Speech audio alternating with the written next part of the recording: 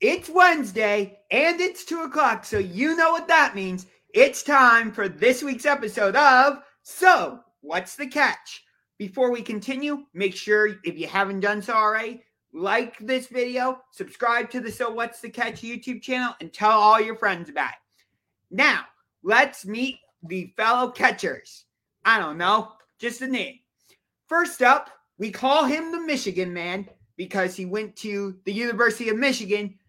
Cleveland Guardians fan, which is convenient because they're playing right now, and co-host of Guarding the Corner.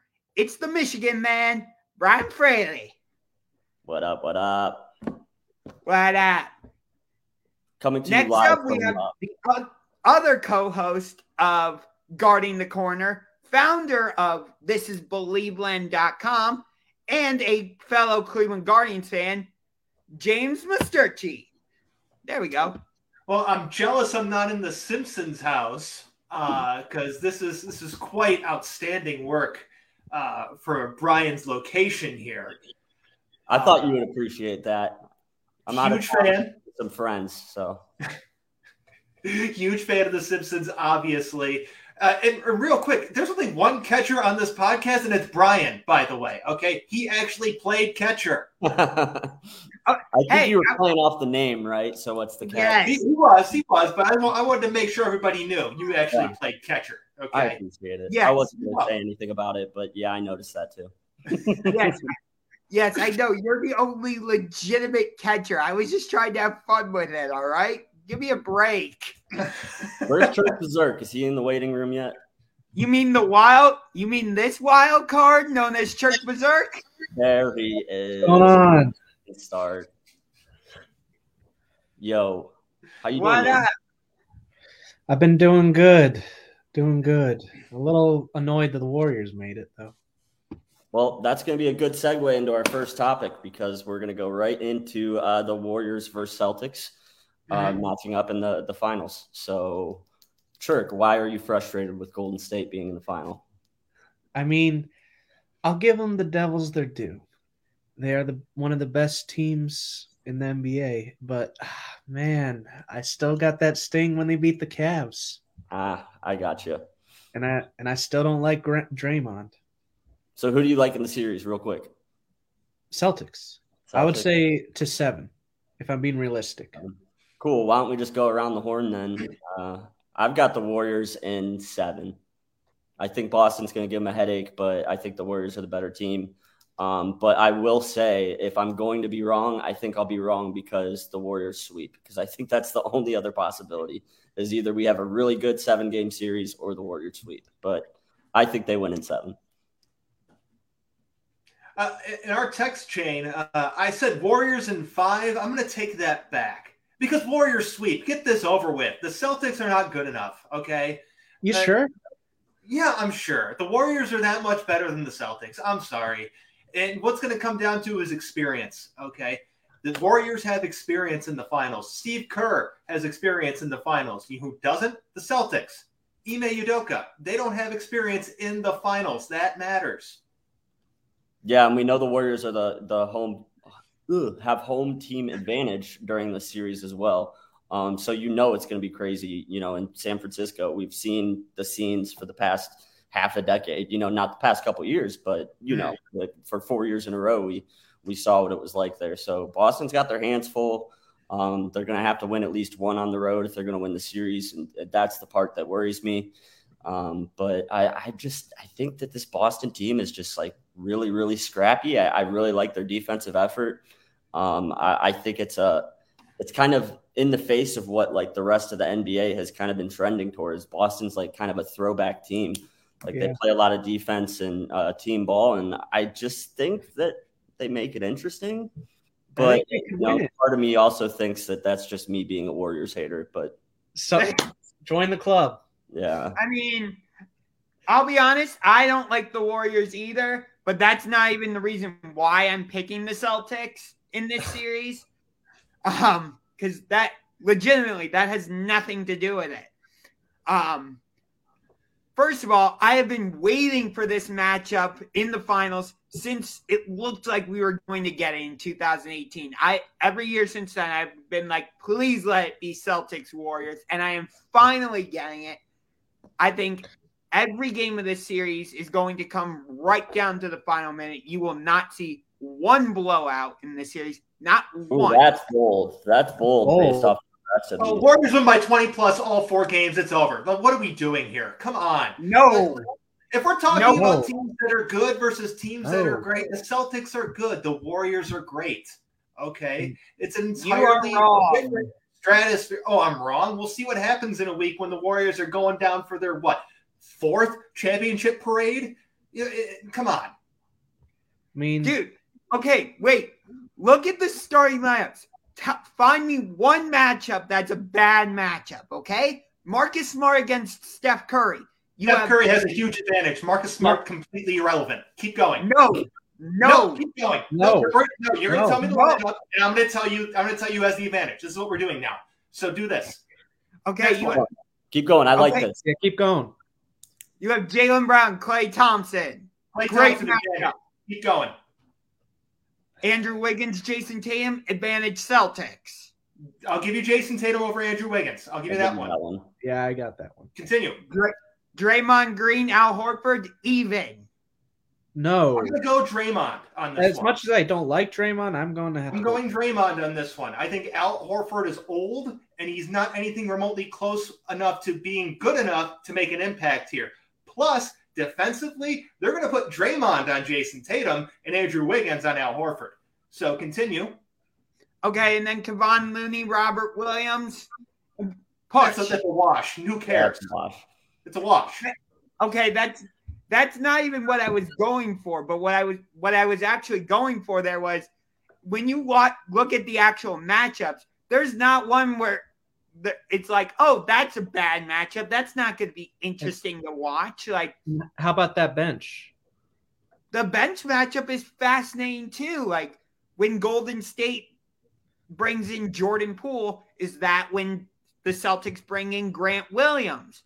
How much do we see Peyton Pritchard in this series? Because he can be a streaky shooter, but he's not great on defense. So how much do we see him?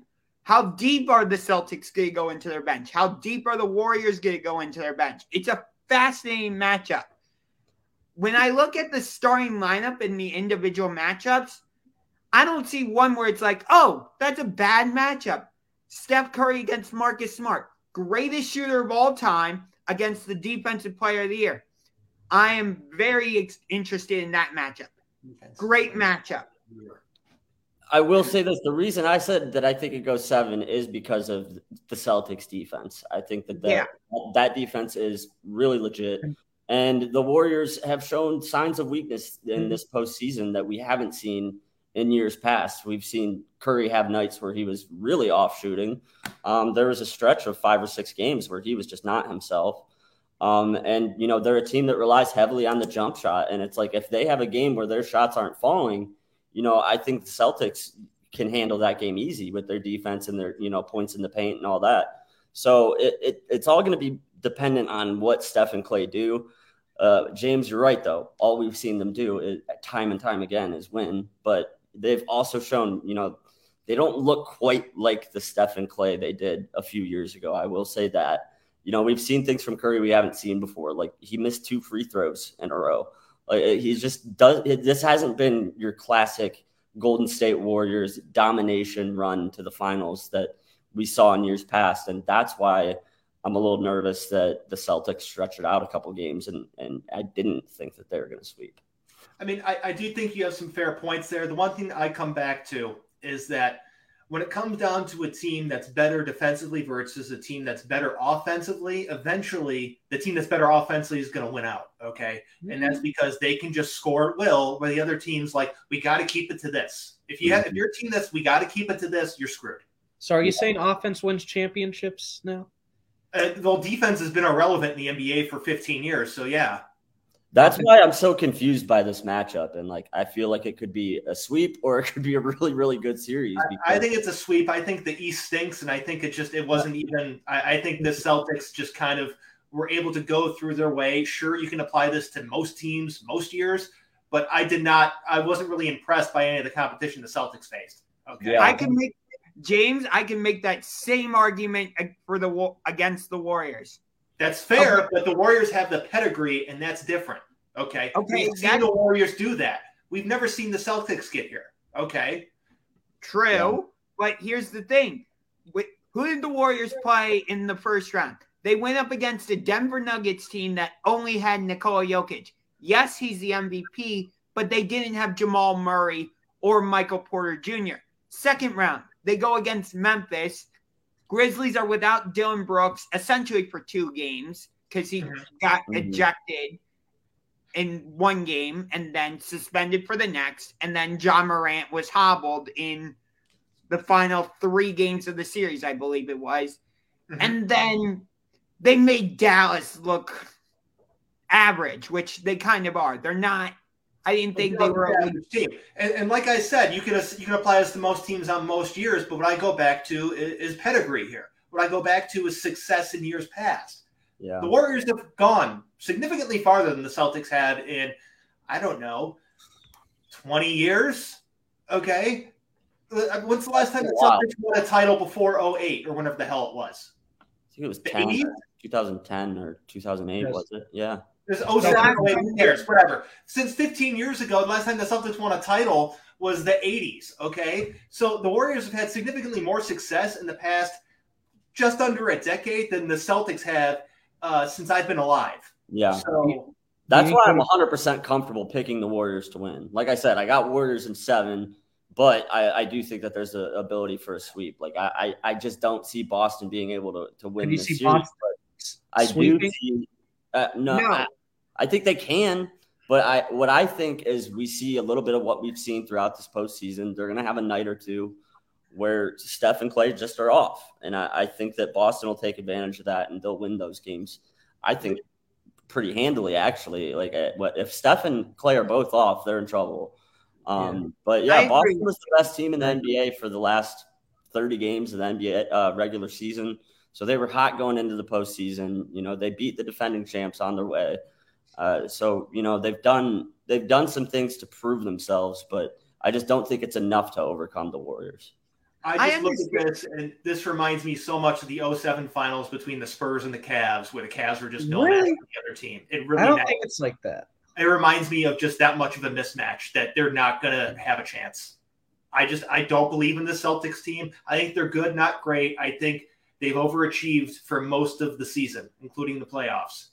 I don't think they have enough there to actually make this competitive. I mean, shit, they're starting Al Horford in 2022. What are we doing?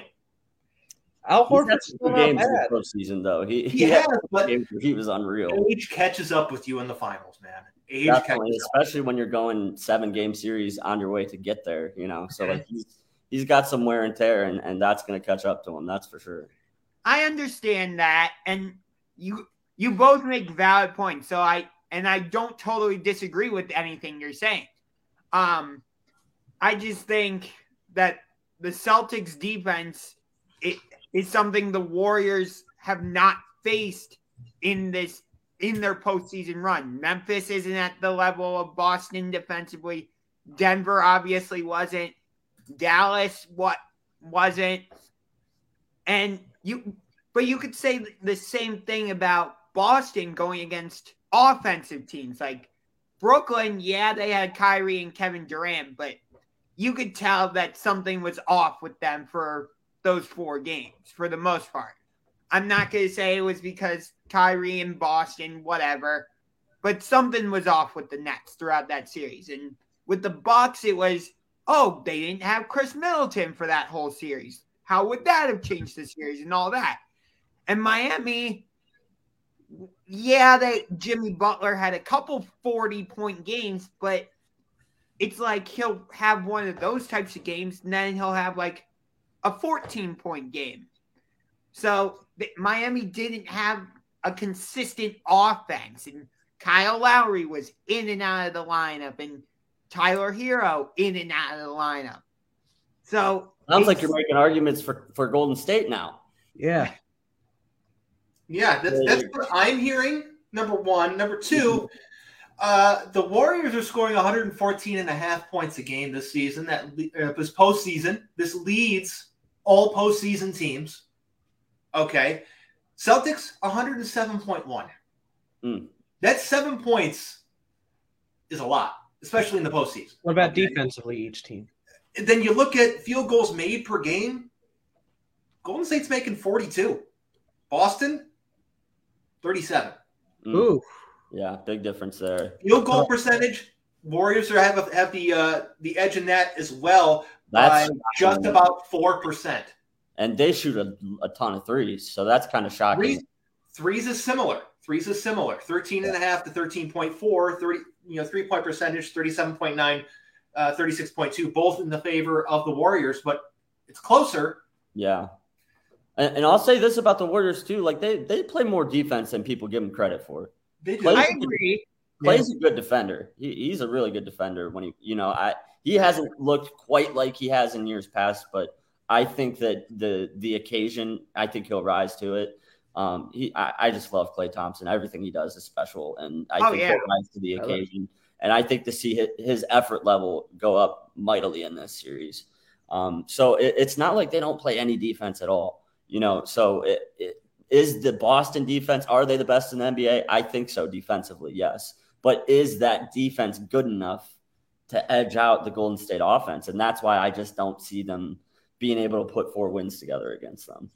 That's a fair argument. And by no means do I disregard Golden State's defense. I think they are – you got Draymond Green, who's won Defensive Player of the Year. Yeah, I didn't even mention him because that goes. Oh, yeah. Isn't Marcus Smart Defensive Player of the Year? Marcus Smart won Defensive Player of the Year for the Celtics, so yes. Oh, why are you doing that? It's a guard. He shouldn't win that award. I'm sorry. No. Oh, my God. Give me a break. I definitely knew you were going to hate on that. Give me a break. It's been a long time since another guard won defense. He's a good defender, but he's a guard. Yeah. So what? With his guard winning? The Player of the Year award should go to small forward, power forward, center. No, I think it should be about steals and what how you like the guard is one of the people that guards at, multiple positions, and Marcus Smart guards 2 positions. Small forward would actually fit that better because a small forward can guard point guard to center. Number 1. Yeah, that was the acceptance of defeat right there. That's what that was. Let's be real here. If we're looking at versatile defenders, it's got to be small forwards and even the more athletic power forwards and guys who are centers, but they're not centers. Like Evan Mobley's not a center. You can call him a center. He's not. And what about Giannis is listed as a small forward, and he's the same fucking size as Evan Mobley. Okay. Right. Now, do you think Smart can get his fouls called for him? That could be the difference. Where are they playing? Who's reffing the game? If it's in San Francisco, Marcus Smart is not going to be friends with the referees. I'll tell you that right now. I'm saying I think that could be the way the Celtics win the series too. I don't think the Celtics have a chance at all with the refs. I think they have 0 chance in this series. I think they have 0 chance with the refs. You know why? Because the Warriors have been there before. Are you taking the season, Churk? I forgot what you said. Did you say you're taking the Celtics? Yes, I did. How many? In 7. Okay, Celtics in 7. Josh, that's what you had too? Yeah, Churk and I have the same prediction. You said Warriors in 7. So the split down the middle. That's Warriors speak for me. I'm being super aggressive. Do you think that their window is closing with the Warriors, or do you think that they have enough pieces there that even if they did fall short this year, that are they going to be back in it next season? Absolutely, they'll be back in it next season, 100%. I think they're going to have trouble against Phoenix. No, I think the Suns. I'm going to have to disagree with you on that one, Churk. I think the Suns' window is pretty slim. It's not as wide open anymore because their best chance to win it was this season. They failed, and who knows if they're going to retain DeAndre Ayton or not. Chris Paul turned 30. Detroit. He's going to be a Piston. Prediction. He can go to Detroit. Detroit can acquire Colin Sexton too. Do that. Do both of those. They got the cap space. Make it happen, Detroit. Hey, Kevin Stefanski's dad, go do something. Yeah, right. He works for the Pistons in their front office. I think. Okay. Isn't he their GM? I think so. Ed Yeah, Stefanski? You Honestly, might I be- think that team with Sexton and Ayton probably could fit better. He's They got the pretty young. Go on. go ahead. I'm looking at the Pistons roster right now, just seeing what if it's possible. So, no, I don't think, although I have the Celtics winning this series, I think the Warriors will be right back in position to win the finals next year and for the next couple years. What's interesting about the Warriors actually is they've gone through like phases. You had the 2015 and 2016 Warriors, or once they drafted Clay, Steph, and Draymond. I think in consecutive years they drafted the three of them. I'm not 100% sure about that. So, but either way, like phase one was them winning in 2015. Then 2017 through 2019 was the phase of the Warriors where they had Kevin Durant and they pretty much were unstoppable. Hey, even though Toronto won the title in 2019, if Clay doesn't get injured early in the series, even though he played through it, and KD doesn't get injured, Golden State destroys them in that series. I'm not going to deny that. And now you have this phase of the Warriors, the post-Kevin Durant version, where Steph is still playing really well. Clay is coming back from injury. Draymond is still at the top of his game. But they're starting to bring in some younger guys that fit their system. And Andrew Wiggins, Gary Payton III, Jordan Poole, guys like that. So, yeah, I think the Warriors are going to be right back in position. They'll win titles in two or three more titles in the next few years. I think the Warriors' realistic window ends after next season. Okay. Mm-hmm. I think that's when they'll still be a good team. They'll still have postseason runs, but I don't think they'll win titles after next season. I just think at that point, there's going to be too much mileage on those bodies. They're going to be just at that age where you start to see the decline. Still really good player, but there's the plateau, the little decline, then another plateau again, then the player craters. I think we'll see them in that little plateau prior to the crater after for maybe a year or two after next season. And then they'll just kind of age themselves out. Okay. I think I don't know. I mean, I think Clay could have a couple good more years. I think Clay too. He can be very productive in a catch and shoot type of situation. Okay, like he could turn into essentially what Ray Allen was at the end of his career, where it's just go stand in the corner and catch the ball and shoot a three, or shoot a three in transition. But like you're not looking for Klay Thompson to be a big ball handler, right? But he never has been anyways. But you're not looking for him to be your primary ball handler. He's a guy that gets free off the screen, catches and shoots. He's the guy that's in the corner and you draw his defender in with somebody else and he shoots a three that's open to him and into like Steph Curry, but nobody else. Yeah. Gesundheit, Churk. Thank you. Yes. Should have turned off the camera. No, you're fine. Oh. Anyway, yeah, like I said, I don't think we're going to have one blowout in this series. Every game is going to be decided in the final few minutes. You forgot one more underrated player on the Celtics, Derek White. Yes, thank you for reminding me about that. That's another one. Like he's a good sub. I agree with you, Church. That's why, like I said, this matchup is so fascinating.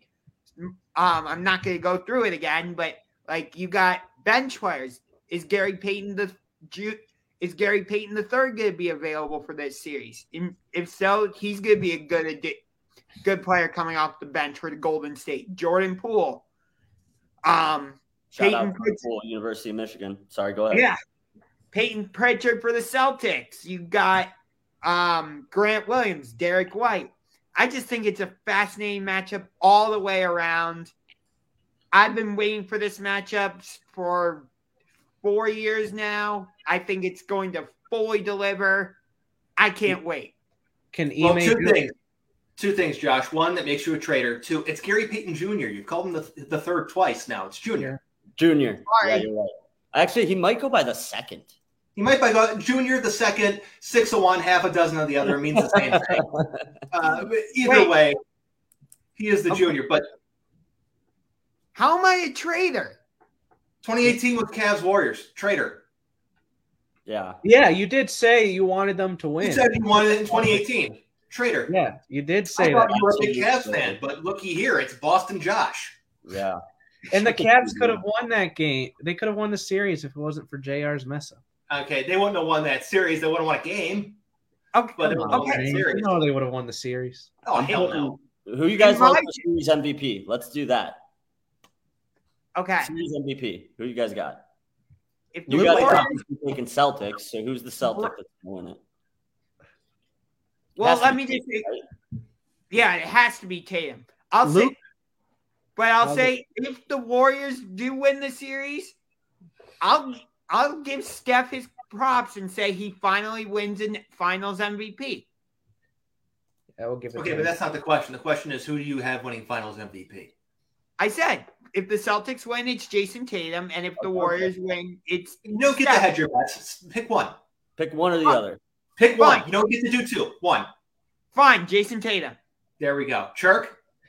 I would say Luke Cornett. No, Jayson Tatum. Jesus. You know who that is, James? Yes, I know who Luke Cornett is. I'm putting Bryan. a note on Jordan Poole.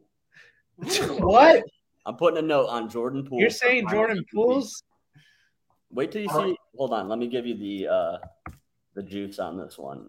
He's got really great value. I don't totally disagree with you on that one, Brian. I'm going Klay Thompson, by the way. You want to Still say not going to go Steph. I'm going to go Klay Thompson. Okay, so who to go do you- with Vegas here, Jayson Tatum is the favorite at I thought plus Steph was- 175. Steph is plus 120, so a little bit lower. So no. Right now, Tatum has the edge over Steph. Steph's plus 120, and then in third place, Marcus Smart. Are these this is wrong. This is wrong. You NBA guys know what would have made the difference for the Celtics right now if they would have not traded away Taco? You think No, that's Taco doesn't mean shit in this series. No, But, but okay. are those live odds or are those odds affected by betting, which has altered the lines? Because that's the only thing I can think of for why Jayson Tatum's favored over Steph Curry. Yeah. Yeah, that has a lot to do with it. The lines move quite a bit. They opened with Steph Curry being the favorite, so that's exactly what The happened. open were okay, and game one's tomorrow, right? It is Yes. tomorrow. Yep. So it opened up with Steph. I bet Steph is the favorite by the time of tip off tomorrow because the money's going to shift back to betting on him because he's not the favorite anymore. Yeah. I would guess That's you're the right. gambling talk. And let me just say this. I know you're accusing me of being a traitor. Of course, as a Cavaliers fan first, I wanted the Cavs to win, but just from a pure basketball fan. So two different things. Pure basketball fan, I wanted to see Celtics Warriors, but as a Cavaliers fan, yes, I wanted the Cavs to go to the finals. I mean, I know if I can trust you, Josh. I mean, you're wearing green right now. He's a Celtics Right. fan. He's a closet Celtics And he is. I- fan all along. Oh, And Jordan he Poole is. is plus 3,000. So a $100 bet on Jordan Poole wins you $3,000. Who are the best trash players in each team? I don't know. It doesn't matter. They're the guys that play 0 minutes. Oh, Nick Stauskas on the Boston Celtics. Nick, There we what? go. He's on the Celtics. Good for him. Yes. Yeah, Good for no him. matter Former what, Cavalier Nick Stauskas. Yeah, Yeah. no matter what, a former Wolverine will be lifting the trophy. As Nick Stauskas plays for the Celtics, and then There we go. obviously Jordan Poole. Wait, who's on the Warriors? What do you say? Jordan Poole. Jordan No, Poole. not. He's good. I said trash. Oh, we're talking about bad players? Oh, I thought your question was We Michigan. already went through the Celtics. Stauskas. Yeah, Stauskas is probably the most garbage player on their team. Let me pull up the Warriors depth chart here. Moses Moody. One, Nick Huh? Stauskas is making Who $400,000. is it, James? Moses Moody. Moses. Damian Lee. I'm looking at Damian the Lee's not fifth that line on their rotation is what I'm doing. Damian Lee's not horrible. Nemanja Bjelica. There we go. He sucks. Oh, Nick Stauskas is making less than half of- Bjelica's not the worst. He's terrible. He was good. No, I meant like, yeah, he was pretty bad. He's so terrible. I didn't pronounce his name right. Okay, that's how terrible he is. And Nick all right, Stauskas moving only made forward. $430,000. That's hilarious. What? $430,000 a year is Nick Stauskas' contract. Are you kidding me? No, I think it's the league minimum. That's league minimum. Yeah, it has to. Does he deserve that? Yeah. League minimum, sure, for a guy that never has to play. Yeah. He That's. plays 1 to 2 minutes a game. I would love to have that contract. I mean, he's their Darko. Is Yeah. what he is. No. He's more like Adam Morrison. Comes in when they're up by 30 or they're down by 30. He's more like an Adam Morrison than the Darko. I'm When he referring gets hot, to he he shoots plays his ass off. garbage time. One team or the other, perhaps both, have put in their white flag lineups. Okay, or it's let's just get this shit over with. I don't want to compete. I don't want anyone important to get hurt. If any of these guys get hurt, guess what? There's a guy in the G League that can come up and replace them. Because you know why? They don't play. Yeah. I mean, shit, this is like Sasha Kaun territory that we're talking about. All right? These Or guys Sasha. don't play, and they're not supposed to play. Remember when Sasha Pavlovich was playing? I remember Sasha Pavlovich. Yeah. He was How bad. Where did his name just come from? You just brought up, he heard Sasha and went, oh, Cavs. Sasha Pavlovich. That's exactly what happened here. That's exactly what happened, yes. That is Not wrong. Churk. This is why we call you the wild card, dude. Anyways, I mean, shit, we ever got more old Cavs players? About Terrell Brandon?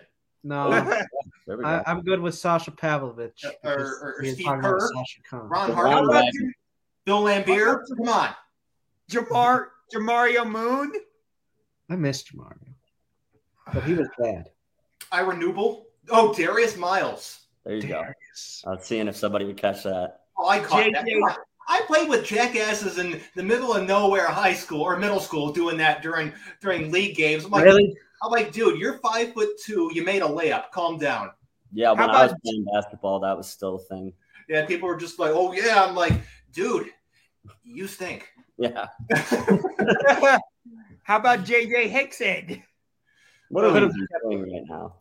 We just need to name Cavs play. Let's just do that for the next hour and a half. Just name old Cavs players. Yes. You brought up JJ Hickson real quick. Most annoying non-trade that never happened, not trading fucking JJ Hickson for Amari Stoudemire. Oh, Yes, we could have had him. Hickson I had some bounce, man. He was explosive, but yeah, that would have been a slam dunk trade, obviously. And Yeah. LeBron would have left. You think with the Oh, he probably still would have left, but he might have left with the ring already. Right, That's exactly. the difference. Mhm. Yeah. and Yeah, I think LeBron was always going somewhere, but it would have been nice to win before he left the first time. We also may not have seen starting center Shaquille O'Neal in Cleveland either. Oh, We yeah, have that was Stoudemire. fun. Hmm. God, Shaq played for every team in the NBA. I swear to God. It seems like I would have loved to see him sign 10-day contracts with every team and come up with a handful of new nicknames for each new city that he has. Oh my god, that would be so awesome. That'd be They missed so out love on it. the- I love it. I love that idea. That would have been so fun if he would have done Anyways, that. back to Cleveland. We heard a good James's favorite tight end signed a five. We're not there. We're not talking about Browns yet. We have some Cleveland basketball stuff to talk about Yeah. because Let's stick to basketball. have you heard that there's a former Cavalier? He's currently residing in California. He's coming back to Cleveland. It's Luke Walton. Hey! He's the assistant coach under JB Bickerstaff. Yeah, Come on. How'd you like that, Churk? Got you all hyped up for Luke fucking Walton. I mean, it's not a bad move. I mean, I think he's a better assistant than a head. He's a terrible head coach, but Yeah, he's shown he's the a terrible ability head to be productive in the assistant capacity. And if a coach has to have a leave of absence for one reason or another, he can handle things on the short term. Yeah, I think he can, and I think that was the best move the Cavs made to get Luke Walton because, like I said, better assistant coach than a head coach. Yeah. I mean, people forget he coached more of the Warriors games during that 73-9 season that Steve Kerr did. That's right. Okay? He did. Like, that happened. That did happen. Granted, that was the best regular season of all time. Regular season of all time. Yup. They Patriots themselves. They did. They were Seattle Mariners themselves, or insert team here. Okay. Yeah. 90s Cleveland Guardians. I would say even that year's Cleveland Guardians. But that year's Cleveland Guardians. Yeah. But Luke Walton coming back to the Cavs. Yeah. It's a meh hire for me. I think there's better options out there, but I do agree with what you said. If we need somebody to step in as a short-term solution, he's definitely a guy that can, has shown that he could handle that. So I'm okay with it. It just doesn't do anything for me, if that makes sense. Yeah, interesting sliding doors moment in all of this. Bickerstaff actually almost joined Luke Walton in Sacramento before Bickerstaff got hired in Cleveland under John Beilein. That's so. Imagine the world where Beilein gets fired, but Bickerstaff's in Sacramento under Luke Walton, and where they're just continuing to be terrible. Wow. We probably still going through the bottom of the barrel of coaches here. Bring back Mike Brown for a third time.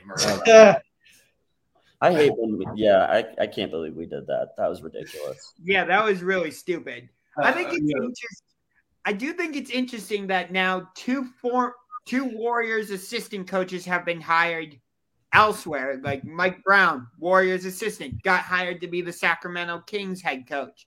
Luke Walton, that's just circle of nightmare. That is the head coach of the Kings, going from the Cavs to an assistant on the Warriors to the head coach of the Kings. I expect to see Mike Brown as an assistant in Cleveland in 2.5 seasons. I'm serious. Mike Brown wasn't a assistant with the Lakers when he only went to the playoffs only because they had Kobe. When LeBron comes back, I'm sure he'll bring Mike Brown with him. Sure? No, what will happen is we'll have Mike Brown here, then LeBron's going to be able to come back and we'll fire Mike Brown again. There we go. That's what like he's going to do. It's destiny is what that is. Let's be real here. Back to what we were saying about Luke Walton. Could we ever have the dream commentary of Austin Carr and Bill Walton? I love Bill Walton so much. That man's a national treasure. Give me I more. would love both of those. Yeah, Bill Walton. Yeah, Bill Walton on commentary is just a barrel of fun. With Austin Carr too? I could live without Austin Carr's commentary. Come on, man. Give me Bill Walton. Just give me. I just want him to have a microphone. Just no play-by-play. I just want him to sit there and just tell us how he thinks the game's going and what his general feelings are, because that would be quite the roller coaster trip. And I imagine he would be on a trip of some sorts as well. So it would be a lot of fun for the audience. Okay. Yeah, Bill Walton has done all of the acid in the world, all of it. He'll get Ubered down to the stadium or driven or in a car or whatever. Yeah, he's not going to be in a state of mind to drive. He's going to be listening to Grateful Dead the entire way there. I don't think he has a driver's license anymore. He knows better. He's going to request the stadium just play Grateful Dead in between every single timeout before and after the game and halftime. Oh, look at that. Look at that. Okay. Dead Cavs. Shout out. I didn't even think about the Walton connection. That's fitting because Luke Walton's also a big fan of the Grateful Dead as well. What about Austin Carr with him? Throws the hammer down. He certainly throws the hammer down. And then I love Austin Carr. I really do. And what's his other? I love. He can be a rough listen. He can be a real rough listen. Why do you say he's a real rough listen? He's a homer. That's not always good. Yeah, sometimes it's not. And the fact color guy, I guess, but I don't know. He's just very. And the fact that he sometimes states the obvious at weird times makes him even better. I mean, okay, there is no tradition, unlike any other, than Austin Carr taking to Twitter 3 hours before tip-off, "Hey, Cleveland, it's game time." Says some other stuff with multiple spelling and grammar errors and words put together, okay? Again, winning time. Every single time, "Hey, Cleveland, it's game time." It's winning time, Cleveland. And then he sent it out at 3:59 because I assume that's the time he logged into the stadium's Wi-Fi as he got there before the game starts. Of course. again, He's one of the best Austin Cavs Carr, players. I really do. Down, absolutely, and he's a good guy, but he's a painful listen for me. I think we need to cycle in somebody else with him and alternate, honestly. Him and Bill Walton. 82 games, Austin Carr can get a little rough towards the end. It's a long season. That's why when the out of there. Go ahead, Josh. That's why when the Cavs are on national TV, I prefer to watch the national broadcast instead because you tend to get an unbiased perspective when you listen to the national. At least you're supposed to. You don't. And here's why. Because a big corporation like ESPN, Fox Sports, wherever you're watching this game, TNT, okay, they are keeping in mind when they're putting together these broadcasts about their overarching narratives and overarching agendas and stuff. So what you'll see in an ESPN broadcast, if it's Warriors Celtics, what have they been talking about all week on all those terrible shows that I hate? Because guess what? Everything that they talk about is going to be inserted in the broadcast because guess what? They can talk about it the next day and the cycle continues. Okay? So you're not going to get unbiased discussion. That's what they present, but you're not going to get it. Yeah, you're going to get their take. Especially when that fucking corpse Hubie Brown's on a broadcast. Okay? That guy's the fucking worst.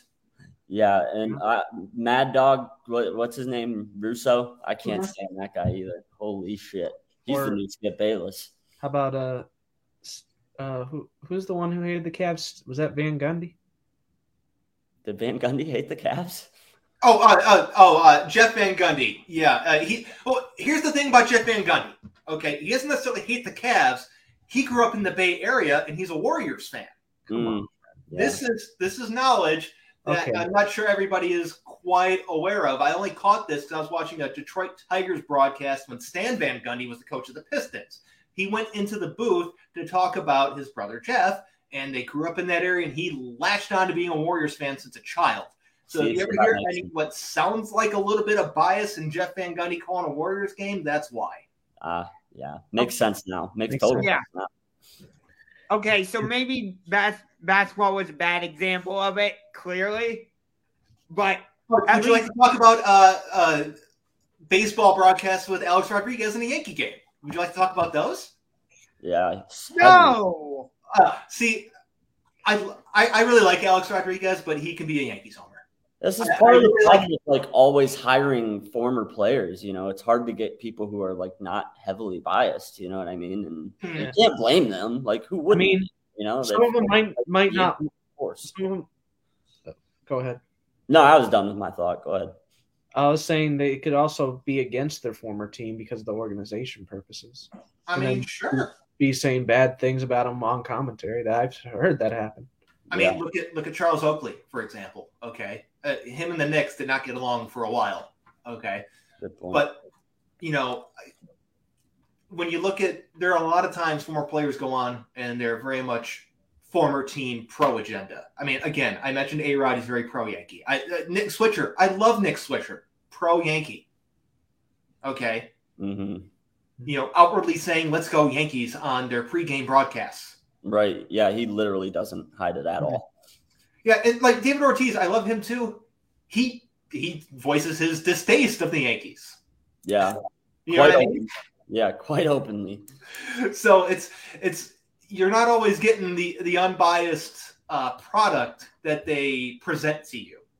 Yeah, they're few and far between, finding genuinely unbiased people who don't show it. You know, it's hard to find anybody and who's not biased in one way or another. Fair point. Anyways, we've gone completely off the rails here. Okay, because 45 minutes in, we've talked about two things on the show sheet here. Real quick, speaking of Cavs coaches that have been hired, Ime Udoka said he was the runner-up to the Cavs, the Pistons, and the Pacers during their coaching searches. That's interesting. Before getting hired by the Celtics. Wow. Missed opportunity there. Definitely. Yeah, that's interesting. I didn't hear that. That makes you wonder. It does, but at the same time, probably better for him that he was the runner-up then, so he could coach this Celtics team. Okay, God, for him, yeah. I mean, the Pistons, dumpster fire. The Pacers, dumpster fire. The Cavs, they were a dumpster fire. I mean, let's say they hired Udoka during their last coaching search. Who's to say he's here still? That's a good point, too. Yep. And you look at the Pacers hire, it was Rick Carlisle. I mean, he's just there to manage a team going through bottom feeding time and just try to provide some stability to the franchise before they get their way back up. The way I've always described Rick Carlisle is he is the guy before the guy that you have as your head coach. Okay. He's not going to get you there, even though he did once. The majority of times he's not going to get you there. It's the next guy that gets them over the hill. Yeah, Right. They're like gap quarterbacks, like these quarterbacks that go from team to team and are basically just holding a spot until they have a number one pick the next year or whatever it may be. Yeah, that's definitely what's happening. So, And so, I mean, Udoka, you're better off not being in any of those places. You're better off being in Boston. Clearly, you're in the finals. yeah. But, there's a really good chance that he gets fired after a year or two or middle of the second season when the team's 20 games below 500 and disappointing again. I mean, it's an eye opener to me that those teams that you ran through, none of them took a flyer on him. It's just puzzling because he's shown that he's more than capable of being a very, very good head coach. Mm-hmm. So, yeah, I mean, there's nothing wrong with JB. I mean, he's done a good job, but it would have been interesting to see what he could have done with this team. Certainly. I agree with you. Maybe it might just be the case of right coach at the right time for the Celtics, and we'll see. Maybe Bickerstaff turns out to be the same way of him being the right coach for the right team. So far, so good. I mean, I can't really complain with what Bickerstaff's done in Cleveland. Oh, no way. I like Bickerstaff, but I think Bickerstaff ultimately falls into the same category as a guy like Rick Carlisle. He's going to be the guy. No, I think Bickerstaff is up and coming. Do you know how old Bickerstaff is? He's only in his 40s. He's only in his 40s. Not up and coming. That's still up and coming. It's not up and coming. That's not generous. No. That is 43 is not up and coming. 43 with lots of experience already is not up and coming. Yeah, he's been coaching since 2004. Ime Udoka is up and coming. When the Celtics hired Brad Stevens, that was up and coming. When the Thunder hired what's-his-toes from Florida, Billy Donovan. Up and coming. Thank you. I completely forgot his name. This will age him for you, Churk. His first coaching job was with the Charlotte Bobcats. Oh, wow. my God. So, up and coming. Up and coming is generous as fuck. He's established. So he was there when Gerald Wallace was there. Wow. He was there from 2004 to 2007 as an assistant. So Gerald Wallace, what was that one dude? Emeka Okafor. Okafor. I forgot about him. Raymond Felton. From UConn, right? Yeah. Raymond Felton was on that team. Yeah, I remember that. Those teams sucked. That team was terrible. Yeah. But he's been around. He's been around for a minute. The Bobcats logo was also terrible. Everything about the execution of that franchise and rebranding was just awful. You thought it was awful to begin with? Oh, it was terrible. It was terrible, but somehow they managed to convince the people that own the Pelicans to give them the Hornets branding so they can go with this Pelicans nonsense. The Pelicans execution's terrible. Oh, yeah. It's awful. It's a bottom five, just total graphic nightmare. I like the color scheme though. Color scheme's good because it's New Orleans. Yeah, it's all Mardi Gras themed. I like the concept. I like the idea behind it, but yeah, poor execution. I mean, that color scheme was so great. The New Orleans Jazz thought of it 45 years ago. Okay, for a basketball team. So they're not exactly discovering new things and breaking the mold. They went back to what was popular when the Jazz was here. Right. And shit, the Bobcats totally ripped off the Cavs color scheme and the Knicks color scheme. Yeah. They didn't do nothing new. And then the Bobcat itself was just a god-awful clip art drawing. Do you remember their 2011 season?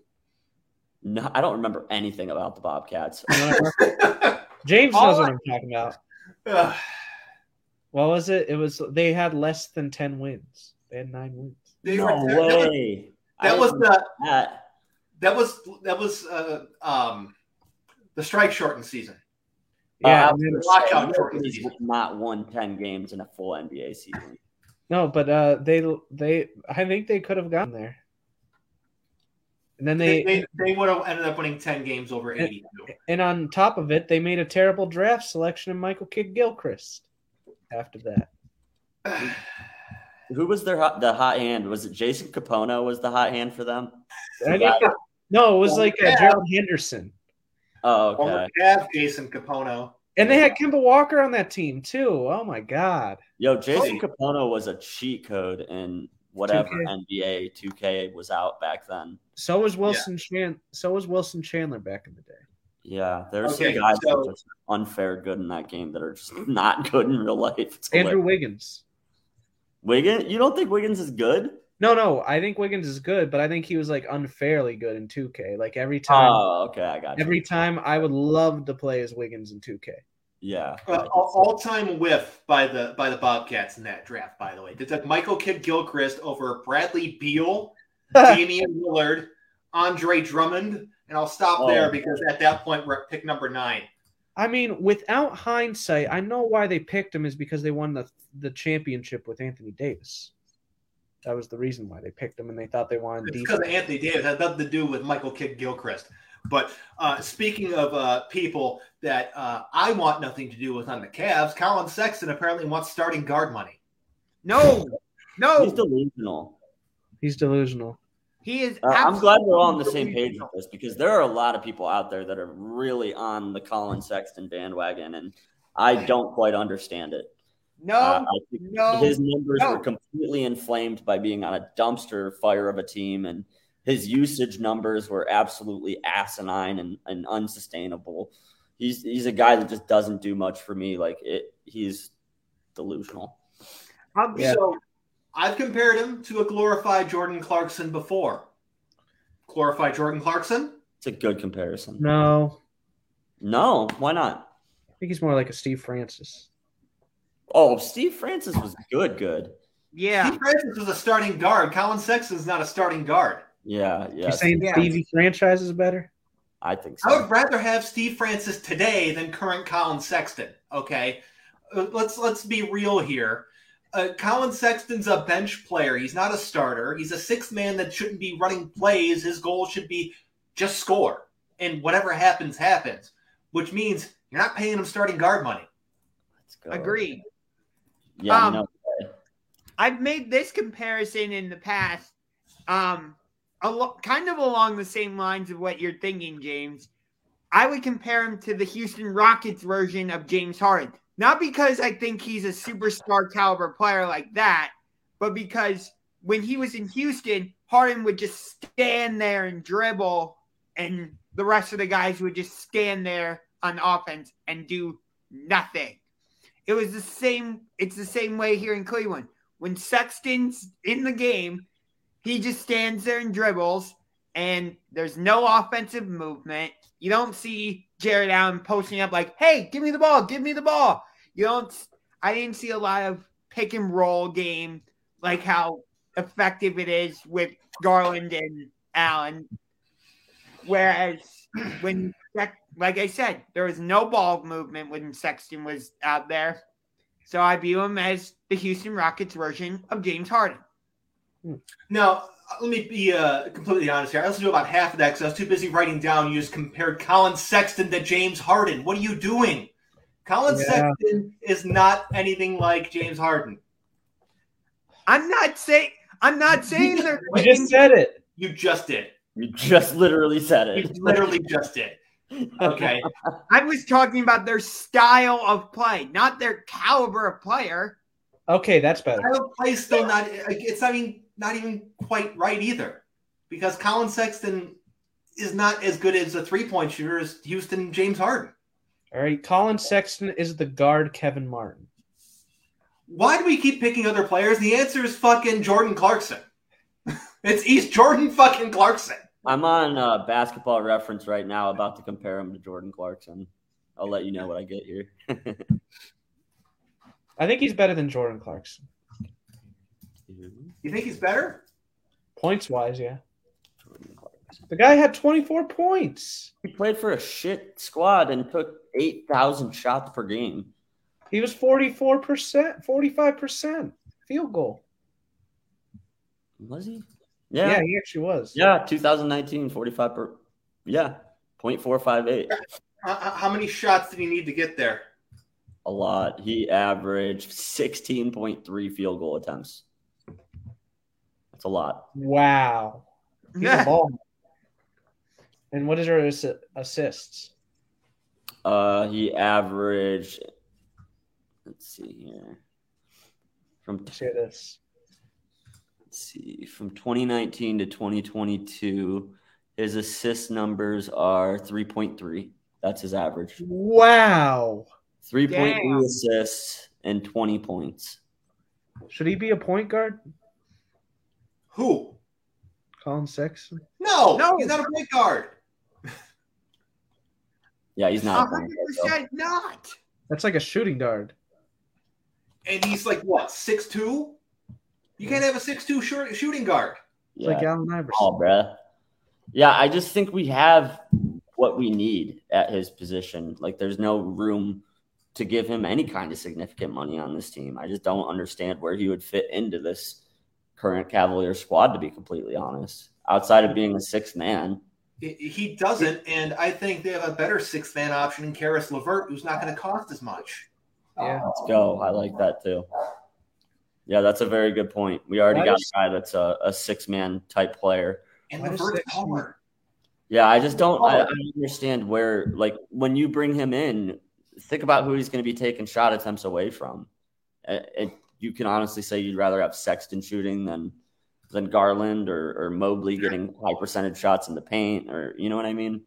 Yeah. Or Chetty Osman. Oh, for the love of God, get Chetty Osman off this team. Yes, why is he still there? Because he's got a fun name. He's the last Chet. Can we package him and Colin Sexton in the 14th overall pick and send them to, I don't know, how about sending them to Washington and seeing if the Wizards would take that package for Bradley Beal? And Kevin Love? What do you say? No, I didn't say anything about Kevin Love. No, Kevin Love stays until he retires. He's not. No, Kevin Love's contract, James, you got to admit, it's still bad. I don't care about how good of a season he had. It's still bad. It's still not a good contract, sure. But, I mean, if we're talking hypothetical Cavs trades, then no one's going to want that. So you got to look at something that somebody is going to be like, change of scenery is going to do it for him. So and he had a good season, so he's tradable now. Let's get rid of him. He's not tradable. Come on. Not with that contract. He's not at his age, not at his contract, not what his role is. If you're looking to trade players off the Cavs, the players you should be focusing are Colin Sexton, Isaac Okoro, and the 14th overall pick. Not Kevin Love? You package all three of those together, send them to like Detroit for Jeremy Grant or something. Okay? Jeremy Grant? It's a good option. It's a better option than what we're offering up for him. Could get a good, and he's a 20-point guy. Yeah. Go ahead, Josh. What were you going to say? I mean, I threw a trade out to you earlier on a different show that we were a part of, but I don't think you liked it. But why not try and make a trade with Utah and see if we can bring in Donovan Mitchell?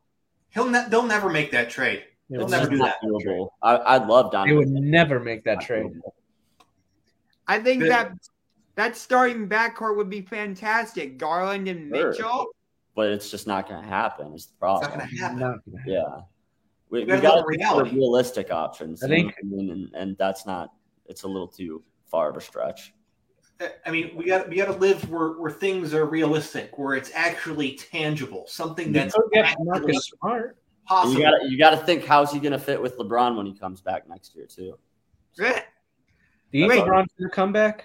Wait a minute, Churk, did you really just say we could trade for Marcus Smart? Yes, I did. He's never going to leave Boston. Yeah. He's a perfect fit there. That's a perfect fit for there. Yeah. But speaking of things that did happen, the things that are actually real, the new Madden cover came out. It's John Madden. Finally. When's the last time it was? It was not 2000. Yeah, so it's been 23 2000. And if you had the N64 version, I don't know about the PlayStation. This is not the official logo for the game, but the other, like the actual cartridge of the disc, there was Barry Sanders behind John Madden on that cover. It's true. But John Madden was the focal point. Yeah. So there was a Hall of Fame edition where John Madden was on, like Madden 07 Hall of Fame edition or some shit like that. Yeah, I did remember that. But he hasn't been the official Madden cover since 2000. Yeah, this ends the Madden curse. So. Now, this is what we want to know now. Yes, it ends the Madden curse, but does it end the Madden curse in how the EA makes a video game? I just want to make the game good again. I haven't played the game more than 5 hours in 3 years because the game's crap.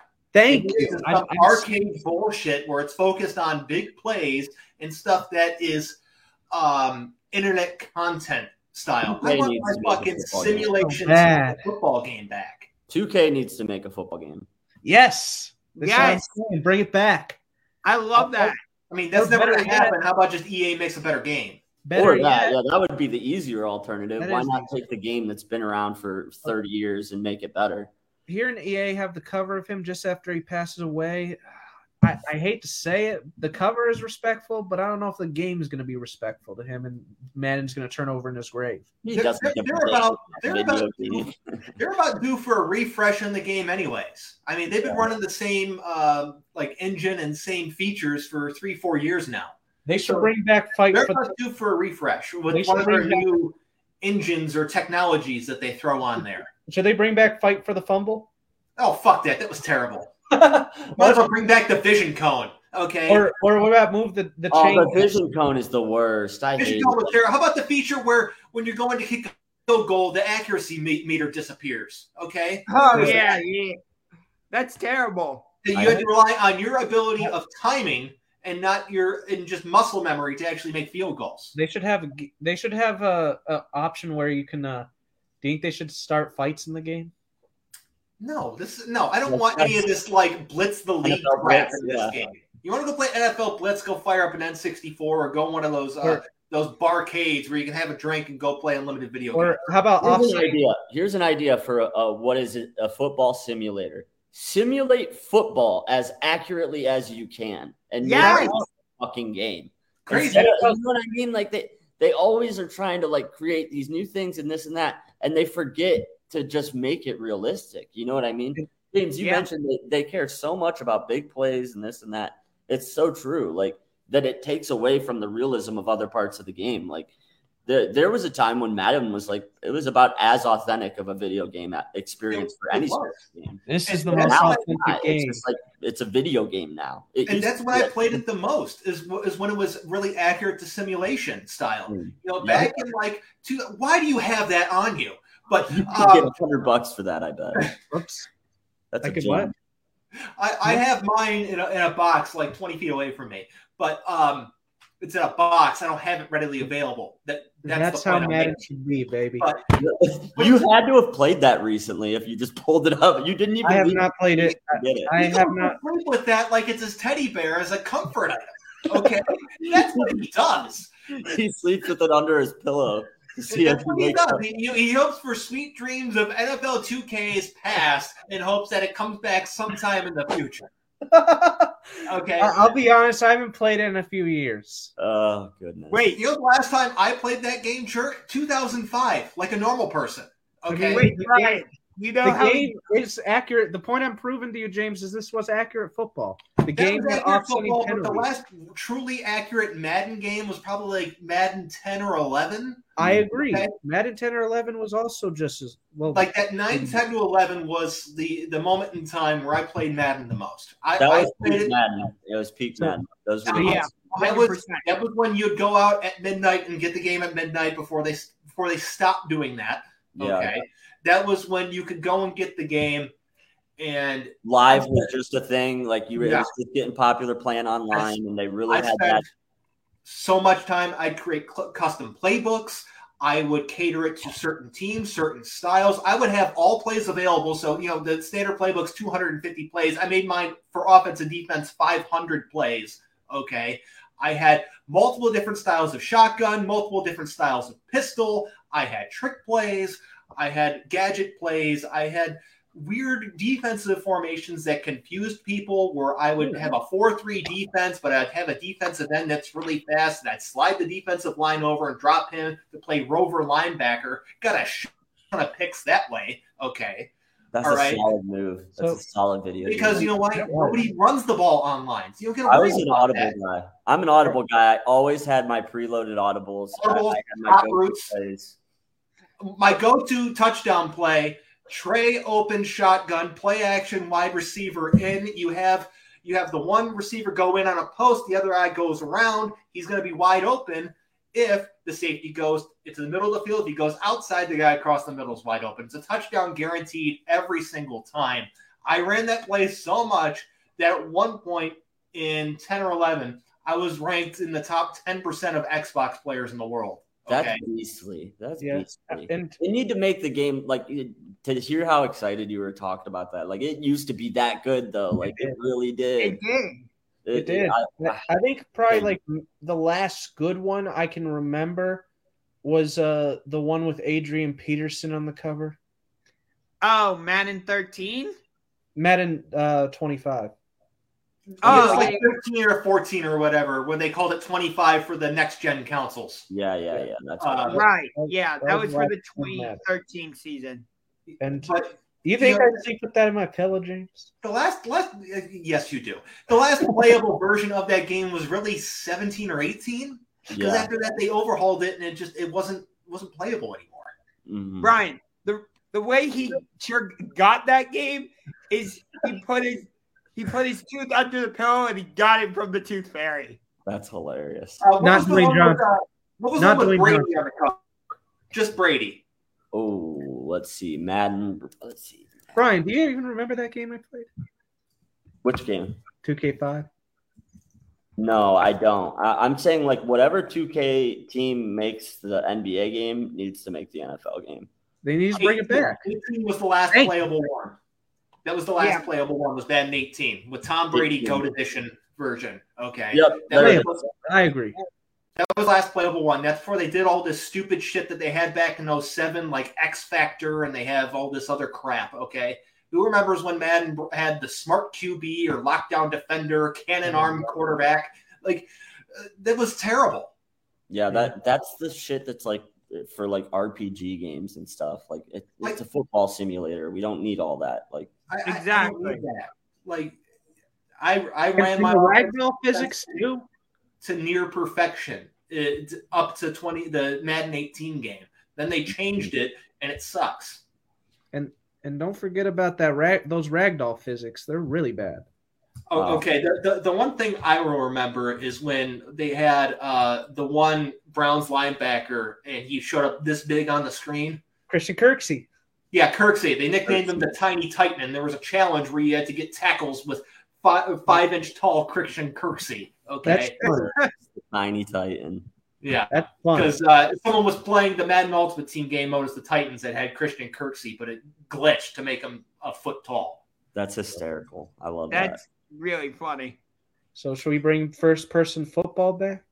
Oh no, that's terrible. Let's keep going because we got some actual football discussion to get to here. Yeah, there we go. You think that's what my dream? Tom Brady, speaking of his current team, the Bucks, they signed Akeem Hicks to a deal that's worth up to $10 million. Akeem Hicks is a really good player. He's been, a very productive player in Chicago. He is getting a little bit older now, but this is going to impact the way they construct their team and the status of a current free agent defensive tackle. And Ndamukong Suh. And Ndamukong Suh, because he apparently was down to two teams prior to the signing, and that was the Bucks and the Raiders, because the Browns have apparently backed off their pursuit. But I wonder if the Browns are going to re-up their pursuit now that another team's off the table. Yeah, I would think so. It has to change things a little bit, I would agree. They got to do something. That guard, the defensive interior is just bad. And there are a lot of people trying to pretend they're smarter than everyone else, being like, why is everyone pretending defensive tackle is an issue? It's been an issue for years. You've just ignored it. Yeah. Okay.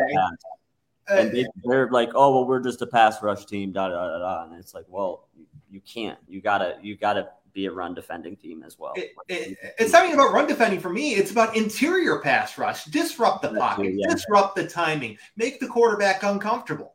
Okay? Yeah. If the quarterback can do a 3-5 step drop and not have to worry every single time because no one's pressuring up the middle, then you got a problem.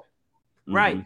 There were too many times last season where the quarterback would just stand there and it's like, okay, the quarterback can get a massage, he can drink a pina colada, and was like the controller broken? Gosh, the quarterback can get a massage. You perv. Was the controller broken for that? Okay, I immediately regret saying that. That's the worst choice of words you could have ever had right there. But go on. The quarterbacks could step up in the pocket against us. We see that all the time. It's just step up in the pocket and let them fly right by you. It's like hitting air brakes in Top Gun. Either that or there was no pass rush and they could just stand there and, read a book and drink some cola. There you go. That's why Bryan's version of Ndamukong Suh was so good. That's why current Aaron Donald is so good. They're able to disrupt plays from the middle. If you can disrupt the play from the middle, you completely destroy what the offense is trying to do. Mm-hmm. You disrupt timing. You make the quarterback uncomfortable. And if it's a run play, you can make a guy block a certain area that he wasn't supposed to be blocking. You can make a guy make a decision to try and block you, which leaves somebody else behind you free to make a tackle or free to make a play. Exactly. And it takes a lot of the pressure off of Garrett and Clowney. Right. You have an interior guy that can rush too. You can experiment. You can do different stunts and whatnot when you have a guy in the interior that can rush like that. So it's really valuable. And, last year we saw them run out the fucking Maliks, and that was a disaster. Those two were terrible. Okay. And then we got, I know Tommy Togiai was a rookie last year, and he had rookie growing pains. Jordan Elliott, I think, he is what it is, unless he does something that I don't think anyone foresees coming. Right. And, some other guys like Sheldon Day, like, who cares? That's, insert Mike Francesa, who cares, after Stan Lee died. Who cares? Sheldon Day, who cares? Okay?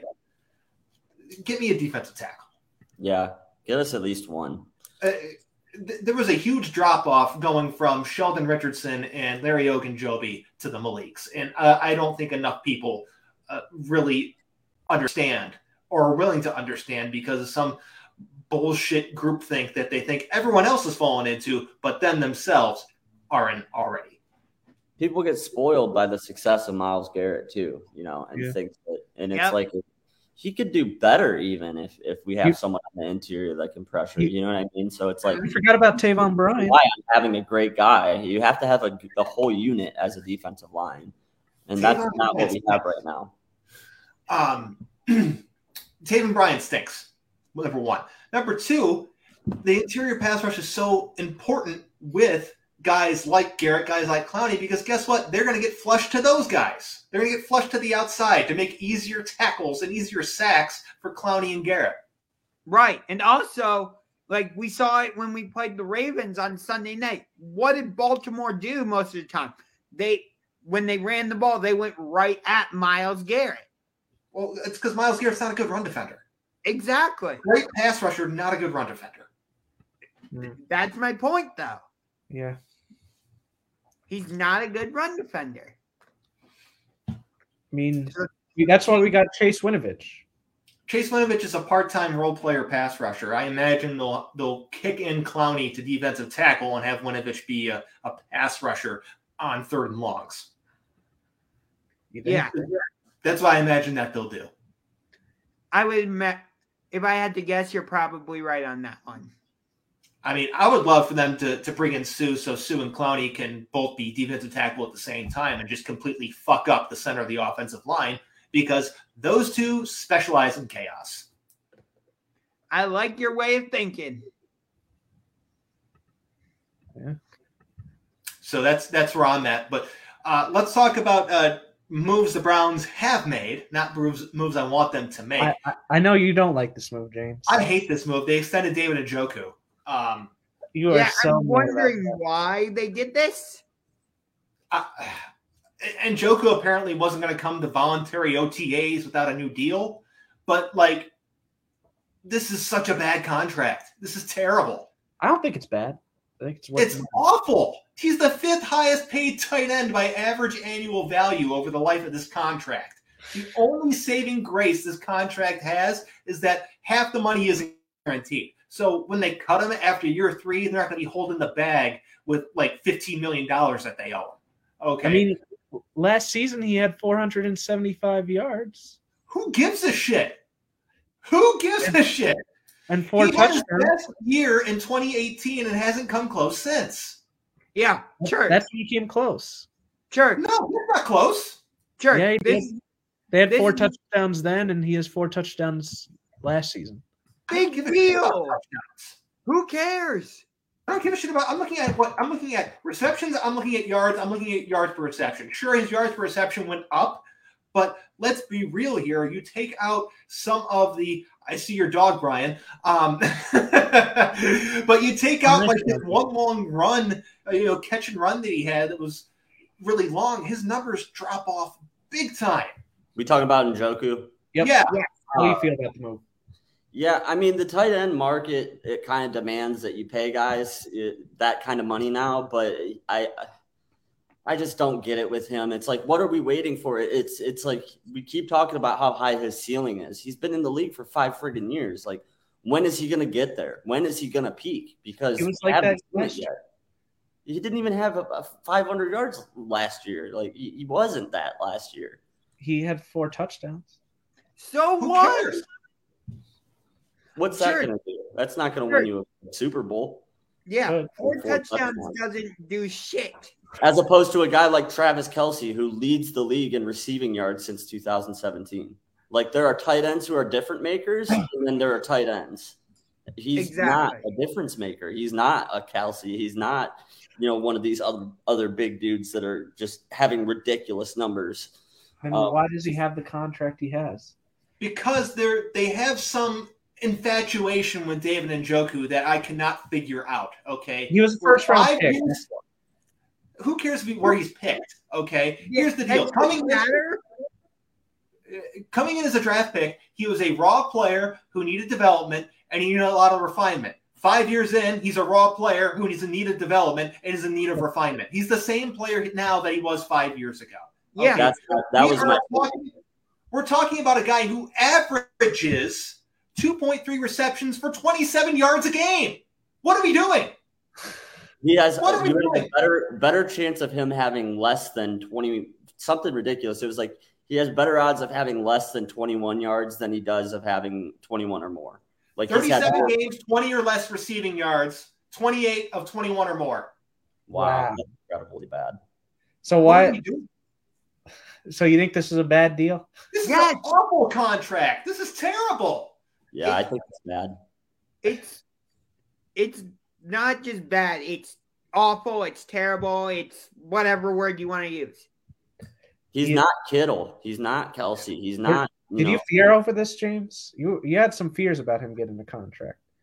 I was worried they were going to do something stupid, and they went out and did something stupid. What the hell are we doing? He's a homer.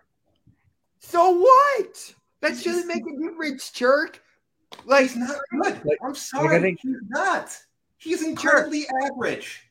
Churk, when we did have Austin Hooper here, I'm pretty sure Njoku was 3rd on the depth chart. Yeah, He was second. He was second, but That's why he wasn't doing too well. He needs more time. he's been the starter. He's had years where he's gotten a lot of the snap counts, okay? And he still didn't do anything that warrants anything close to this type of contract. Right. I mean, in his mind, I think he deserves it. Well, of course. Well, Yeah. of course, I also think that I deserve infinite money and the ability to do whatever the hell I want. That doesn't mean that I'm going to get that. That's Yeah. This show's better than that god-awful Ultimate Cleveland Sports Show. But here we are. Not Yeah, everything's people- fair. Not everything's fair is the point. He played 64% of the snaps in 2021. And what did he give us? 36 catches, 470 yards, 475, and 4 touchdowns. Those are running back receiving numbers. Yeah. That's Those what you are. You think Duke Johnson would be better than him? He's the tight end version of Duke Johnson. He was the best guy in a team that was dog shit, so everyone thinks he's better than he actually is. This happens across every sport, across every team. There's a guy who's marginally better than everybody else, and he looks like a competent player. Who remembers Bryan LaHare on the Cubs? Everybody thought he was good. He sucked, okay? Yeah, he was terrible. Or how about would you put Rudy Gay on there? Sure. Okay, here, I'll give you a guy who had comparable numbers in 2019 with Deshaun Watson as his quarterback, by the way. 34 receptions, 341 yards, 7 touchdowns. Do you know who this is? I gave you the year. I gave you who was quarterback. So It's a tight end, right? Tight end. Houston. Tight end for the Texans, 2019, Deshaun Watson, quarterback. I'll give you a hint. He played for the Browns the year before, and everybody bitched that he went to Houston.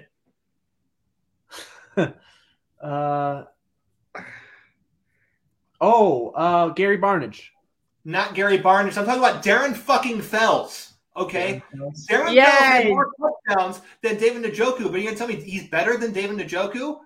He's not, by the way, but he's very forgettable. Okay? He's very relatively unproductive. These are very comparable numbers if you're looking at the same thing, but he has more touchdowns with a little less receiving yards. Yeah. People fall in love with guys like Njoku too because he's such a freak in the gym. You know what I mean? Like he's just an absolute specimen of a human. He's uber strong, but he's just not that good at the position. Is he a good athlete? Yeah, he's a freak. Could he switch to receiver, you think? He can't catch, so why are we doing this? He's not a refined route runner. He doesn't have good skills when it comes to actually getting to the ball. He dropped balls in crucial moments too. His drop numbers have tailed off the past couple of years, but however, that isn't corresponds with the lack of targets as well. So take that for what it's worth. But here's what I will tell you: if you watch him make catches, he's not doing it what's known as probably the right way. What he's ended up doing is he's using his body effectively boxing out smaller guys, which it works, but that's not what good tight ends do. Right. Yeah, I agree. He's not good. He's average. He's a physical freak who plays tight end, but he's not good at playing tight end. They want him to be Antonio Gates so bad, but he's not. Man, he's fine. He's fine. He's average. He's average on a good day. I think what would have been worse if we would have signed Hollywood Higgins to a big one or this? There was never any chance that Hollywood Higgins was going to get a big contract, despite some buffoons on the internet projecting he was going to get $15 million a year prior to last season. Okay, because by the way, that happened. P.S. You're a moron. Okay, that's what that is. But Njoku is just this is what it is. I don't think he's good. I think they cut him after year 3 of the deal. Because it's not going to work out. I think this contract's going to age like milk out in the hot sun. Would you say this is was this a memeable contract? Listen, when the guy that runs a website called Over the Cap tweets out this is a horrible contract for the Browns and his entire life is spent analyzing contracts, you got a problem. That's a red flag right there. Especially when that particular site is used by a lot of people that do nothing but pump up the Browns. Okay. It's a lot of that. It's an echo chamber, really, is what it is. You see, your dog hates the contract too. See? No, he said, here we go, Brownies. Woof, woof. No, he most certainly did not. That was this contract sucks, is what that was. That dog did say that. I mean, let's look at Njoku. His 5th-year option, they paid him $6 million overpaid. He was projected to make $10 million on the franchise tag. That would have been overpaid. Okay, this contract is massive overpay. I don't get what the infatuation with this guy is. He's athletic, but he can't do anything good. I mean, he can. What can he can do what? He can get about 475 yards. Okay, you're not supposed to be paying top dollar for 475 More yards. touchdowns. The tight end market is changing rapidly. So, the guys are going to continue to get more money than this even. So I think it'll end up looking slightly better just because of how much other guys are going to make in front of him. But, at the end of the day, it's completely overvalued him. And this idea that, he hasn't reached the ceiling yet, it's like, well, when the hell are you going to reach it? Because 5 years is a lifetime in the NFL. It's not MLB. It's not the NBA. 5 years is a lifetime. I mean, the average player makes it 2.5, 3 years in the league. So, if he's not doing it now, when is it going to happen? And there is the argument, well, look at who his quarterback's been. So that's fair. Will he do better with, Watson? Maybe, but we also don't know if he's going to play this year. So it's just I don't know. And here's what I always come back to when it talks about players who are good, who have bad quarterback situations. They still find a way to be productive. They still manage a way to put up numbers. Look at all the bullshit DeAndre Hopkins had before Deshaun Watson. Look at Calvin Johnson in Detroit. Look at current TJ Hawkinson in Detroit. Okay. Good players still get numbers. Yeah. It's a good point. Yeah. That is the Joker didn't get numbers. He got 600 yards. Who gives a shit? Okay. Look at Larry Fitzgerald. Larry Fitzgerald in Arizona had a quarterback list that's near worthy of the Browns jersey that was down in fucking Brokaw Inc. down by the stadium. Okay. How would Larry analyze this team? What do you say? I don't know how Larry would analyze the team, but I'm telling you that he had some of the worst quarterback situations that I can remember. Matt Leinart? Matt Leinart. Drew Stanton. Derek Anderson. Derek Anderson wasn't there too. Yeah. Carson Palmer. Carson Palmer was good. Carson Palmer was fine in Arizona, but those guys weren't any good. Carson Palmer was good. Besides Carson Palmer and Kurt Warner, he had dog shit. Okay. But he still put up numbers. That's my point. Look at Kyle Pitts in Atlanta. He had Matt Ryan, but I mean, he's not the Matt Ryan he once was. He put up 1,000 yards in his rookie year. It didn't take him 5 years. We're seeing a contract like this for Njoku. I bet he's going to ask for $100 million. Who? Pitts? Kyle Pitts? Yeah, I would. Probably. Yeah. Yeah. In fact, you saw this for not that good of a tight end. I'm expecting a lot of money. I mean, look at some of the tight ends that are in front of him last season. It's ridiculous. Gerald Everett of Seattle, Tyler Higbee of the Rams, blah, blah, blah. Tyler Conklin, Minnesota, Cole Kmet, Chicago, all of these guys that rate in the 70s that still had way more productive seasons than him. Okay, we're going to play a fun game. Let's compare Kyle Pitts' rookie season to David Njoku's career. Okay. David Njoku's career, 148 receptions, 1,754 yards, 15 touchdowns in 5 seasons, also known as 65 games. Kyle Pitts is a rookie, 68 receptions, 1,026 yards, and 1 touchdown in 17 games. Oh, my God. That is a tight end worth paying. Yep. The guy that got, more than half of his career receiving yards than David Njoku in his season, nearly half of his career receptions. Sure, he's got some work to go in the touchdown department, but the Falcons were a dumpster fire. So he'll improve in that area.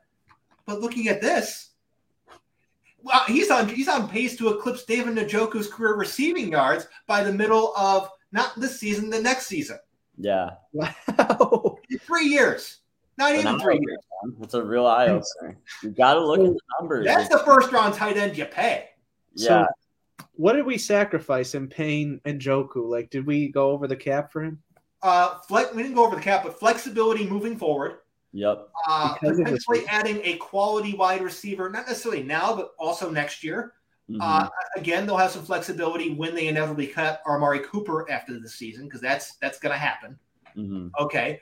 So you look at that, adding some quality pieces on defense. Okay.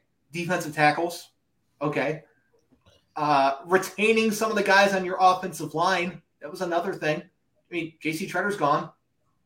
Yeah, there's a lot of other ways that this money could have been spent better for the team. The ripple effect it has, not just now, but in years moving forward, it's going to have an impact because they have multiple contracts all structured in this same way that it's going to all come together at one point, and you're going to get in a squeeze. You're going to get in a bubble, and you're going to be looking at a situation where you have to prioritize one player over another, and it's all because you signed a stupid contract for someone you shouldn't have. Right. Yep. Yeah. And at the end of the day, I mean, look at the money that these wide receivers are getting too, and if we want to get an eventual number one receiver, because I think we all agree that Amari's not number one receiver, We do. If you want to have money to do that and you're giving a tight end like Njoku this kind of money, it's like, you could have used some of that money to go out and get a guy, and now you can't, now that money's tied up. So good luck finding a receiver now. It's that's the problem with this deal. It's not necessarily how it affects us right in this moment, but moving forward, it does. That we have zero flexibility now. Yeah, and not that I think it's going to happen, but let's say somehow DK Metcalf becomes a free agent, or you trade for him on the condition that he gets a contract extension. Okay? You can't do that right now. Mm-hmm. No, you can't. You really can't. Okay. Tell me you wouldn't rather have DK Metcalf than David Njoku. I would. I would. rather have DK Metcalf. You know what I mean? I would rather have Deebo Samuel than David Njoku. But guess who's not available to the Browns? Deebo Samuel. What are you going to do when you see Njoku say, I deserved all this money? I'm grateful that I got this. I don't care what he says. Yeah, I mean, good for him. It's not. I have nothing. Congratulations, David Njoku. You got a payday. You guaranteed yourself never have to work past your playing days. Mm-hmm. But I hate this contract. Right. What? As long as you spend it right and invest it right.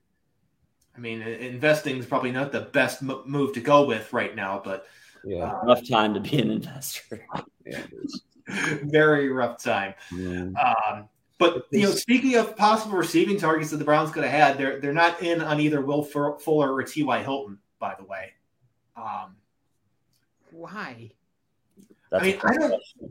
T.Y. Hilton was never going to come here, number one. But as far as Will Fuller's concerned, it's okay, fine, whatever. I think people overhype the connection with him and Watson too much. Okay, I really do. But Fuller, he gets hurt a lot. SportsInjuryPredictor.com, 95% chance of injury.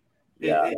His list of injuries, you have to scroll multiple times to get through all of them. That's not good. The dude gets hurt all the time. Mm-hmm. Okay. He's somehow sustained more injuries in his couple years that he's played than Jadeveon Clowney has in his longer career. Damn. And Clowney gets hurt a lot too. Mm-hmm. Yeah, best ability is availability, and that's something that you're taking a chance on when you go out and get a guy like that. So yeah, and but it begs the question: what is this receiving core going to look like this season? Is it going to be enough to go out there and win an AFC North? It doesn't look like it to me right now. To be honest, I don't think it is. I think they have some guys that they can hope progress. But I think Donovan Peoples-Jones is what he is. I think he's a fourth receiver type. I think Anthony Schwartz was a complete whiff. That was a whiff. Yeah, I think he was a whiff. Maybe that's unfair after just 1 year. It probably is, but I think it was a whiff. I really like David Bell and what he brings to the table, but he's not a 1 or a 2, and he's not a slot. So you end up at another receiver that's like DPJ. And, as they say in the journalism world, Department of Redundancy Department. Yeah. You don't want that. Yep. Okay. You don't want that. So you're in this kind of weird spot. Like Jakeem Grant, interesting, sure. But, Amari Cooper is what he is, I think. He's not a number 1, but he's more of a number 2. Yeah. That it really worries me. They're really banking on Chubb and just being absolutely dominant again, which is you can't can't bank on running backs to continue success in this league. No way. You're right. You can't. And I think a lot of this is they're banking on players who don't have that star quality at the receiver position producing with a much improved quarterback situation. Okay. Which is a fair assumption to make, honestly. They tried the opposite, superstar players, superstar type receivers, and improved receiving targets for Baker Mayfield, and it didn't work. Yeah. No. Try the opposite. Get the star quarterback. Get some pretty good options at receiver if everything works out the right way. And hope he brings out the most of them. Yeah, he's going to have to, because it's not a very deep unit. So hopefully like a guy like David Bell can come in and just shock everybody and be, ready to step into his role. But as of right now, I don't know. I'm not feeling all too optimistic about this offense. Yeah, also, you think Harrison Bryant is better than Njoku? Sorry, go. I do think Harrison Bryant is going to be a better tight end when his career is over than David Njoku, because you know what Harrison Bryant does? He blocks. He does block. That's true. He's a former offensive lineman turned into a tight end, and he won the John Mackey Award, the only non-Power 5 school tight end to do it. Yeah, that's impressive. He's an athlete too. He's an athlete too. So we've got. Harrison Bryant's really good. I think a lot of people have discounted Harrison Bryant through his first 2 years. I've been high on Harrison Bryant since he was drafted. Yeah. To Brian's point about like banking too much on Nick Chubb and Kareem Hunt if he's still here, and Dearness Johnson if he's still here, teams are going to be like, okay, yeah, you have an improved quarterback, but we know you like to run the ball first. So guess what? Let's see if Deshaun Watson can go out and beat us. We're going to load the box, not allow you to run the ball, and let's see if Deshaun Watson can beat us. It's the same thing it's exactly what the Ravens did to us in the Sunday Night Football game last year. Granted, that was Baker Mayfield as quarterback, but it's the same concept. But here's the thing. I think the offense is going to lean away from the run a bit, okay, because they have a better quarterback. They don't need to generate certain things and put the quarterback in exactly, precisely perfect position to perform, okay? Try saying that 5 times fast, okay? No, but you don't need everything to work out perfectly for Deshaun Watson to be a productive quarterback. That's the difference, is that Baker Mayfield had to be put in precision spots and able to hit his marks. And even then, he still wasn't able to do it a lot of the times. Deshaun Watson, we've seen him do what he could do. He's a better quarterback. He's more athletic. And they're going to be able to do things with Watson as their quarterback that they couldn't do with Baker. And that's going to make a huge difference. I do agree with you on that one. I don't disagree with anything you said. In fact, I agree with you, actually. Mm-hmm. I just think teams are still going to be like, okay, we know you have an improved quarterback that has a better skill set, but we know you're still going to rely on the run game. So let's see what you do. The run game is going to be important and a key facet of their offense. They're going to rely upon it. They're going to utilize it in a manner that allows it to be productive, because they have a quarterback now that can throw. Teams can't load up the box like they did before. You can't do that now. Okay. It's just that's a way to lose. That's a way to get carved up on 3-yard slant patterns down the field, okay? That's a way to get carved up by one guy making a guy miss and being open 30 yards downfield. And guess what? This quarterback can actually hit that guy, okay? You can't do that anymore with this quarterback. You can't do that with the changes they're going to be making to their offense because they have the better quarterback. How drastic of changes do you think the offense is going to go through this season? Let me ask you that. I think it's going to be I'm not going to say fully drastic, like complete scheme change or whatever, but we saw them attempt to run more, high volume passing concepts, and Baker Mayfield failed miserably, okay, as expected, to be honest with you. I think you're going to see them run those similar concepts, 5 wide, 4 wide with, a tight end, or, 4 wide with a running back in the backfield, but I think they'll actually be successful this time, okay? I think they'll be able to do that on a more consistent basis instead of loading up in jumbo power formation like it's 1965 and nobody can run faster than a 5-second 40. Okay. Yeah, we need to modernize quite a bit. We're very limited by the ability of a certain quarterback that happened to be at the helm for the past couple I years. didn't say his name. I already threw him under the bus. Yeah. Oh, okay. Voldemort. Yeah. I didn't know we were allowed to say Voldemort here. I was going to go with you who must not be named. But, yeah, it's going to be a lot different moving forward. But we still don't know who the starter is going to be on day one. We don't know how long, that situation is going to play out. So, I don't know. I have a lot of fears about this offense this season in particular. And I'm just not as pumped up and as high on this Browns team as a lot of people are right now. I'll put it that way. That's a fair way to look at it, Brian, and I totally understand it because who knows, maybe Deshaun Watson does get suspended for the first 10 games of the season or whatever, and meaning Jacoby Brissett's at the controls. Sure, they have similar skill sets, but they're obviously not the same quarterback. There's a talent drop-off between the two. So, yeah, the offense is going to look very different. Well, I shouldn't say very different, but the offense will look different even between the two. It's night and day because a guy like Watson, like he'll make Amari Cooper better. He'll make David Njoku better. Like that's the value of bringing in a guy like Deshaun. And when you're in that holdover period between when he plays and when he doesn't, it's, Brissett's not going to make those guys better. I'm not saying he's bad or anything like that, but he's not going to make those guys, more valuable in any way, in my opinion. They're going to be who they are with him as at the starting quarterback position. For all you know, he could have a breakout year. He could. I mean, anything's possible. I will give you that. But as of right now, I just think that it's a really long shot to win the division. If it wasn't such a weird year for the AFC North, I'd be really worried. But I'm not particularly fearful of the Steelers with Big Ben being gone. And we really don't know what we're going to get from Lamar Jackson this year. And I think I think Baltimore has to be the favorite. I think the Bengals are going to have a Super Bowl hangover and fall off. Yeah, they're not going to sustain that level of success, in my opinion. Even if they won it, offense than we do, that's for damn sure. Even if they won it, I don't even think they would have. Yeah, I just feel like our record's going to be very similar to what it was last year, in my opinion. I think we can make a wild card appearance. Maybe, but maybe. What I'll say is a lot of it's dependent on Watson's availability.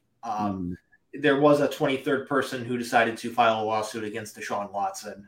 I believe it's 24th now as well, James. There's another one? Yeah, really? One, not two, I think. Okay, I'll have to I'm looking right now to verify that, but I'm pretty sure I heard another. There was a 23rd one that filed yesterday. So I imagine it's going to impact somewhat. I don't know. With already that high volume of civil lawsuits against Watson, 22 to 23. I don't know how much it's going to impact the NFL's disciplinary policies. Not saying that it shouldn't. Here it is. Yeah, from SI.com. Deshaun Watson faces yet another. Now the total is up to 24. Oh, another one. Oh, great. Now I got to delete some stuff. I had scheduled tweets of something I wrote earlier. I got to delete those now because it had 23 mentioned, but now there's 24. I don't know. I got to do something. Yeah, we're seeing a little bit of an effect from the HBO special, and I think that they're starting to realize that in all likelihood this is going to get settled outside of court. And I think that probably gave some people who maybe didn't want to go through the publicity of a trial the courage to step forward and make their claims too. So, obviously innocent till proven guilty, but the situation just continues to get worse at the moment and not better. And for that reason, I'm just like really pumping the brakes on this Browns team right now. Yeah, I mean, for what it's worth, I do think Jacoby Brissett's better than any quarterback that was on the Browns last year. I agree. You think he's better than Mayfield? Yeah, I think he's better than Baker. Did I stutter? But he had a decent run with the Colts too. Brissett, when he looked really good, he had some time where he looked okay.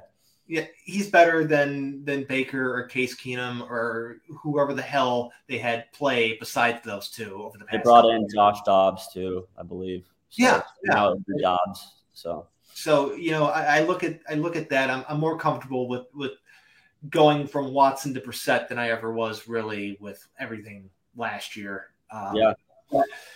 Uh, I agree there. I think they definitely upgraded the backup quarterback position as well as the starting position. You think he's better than Keenum Magic?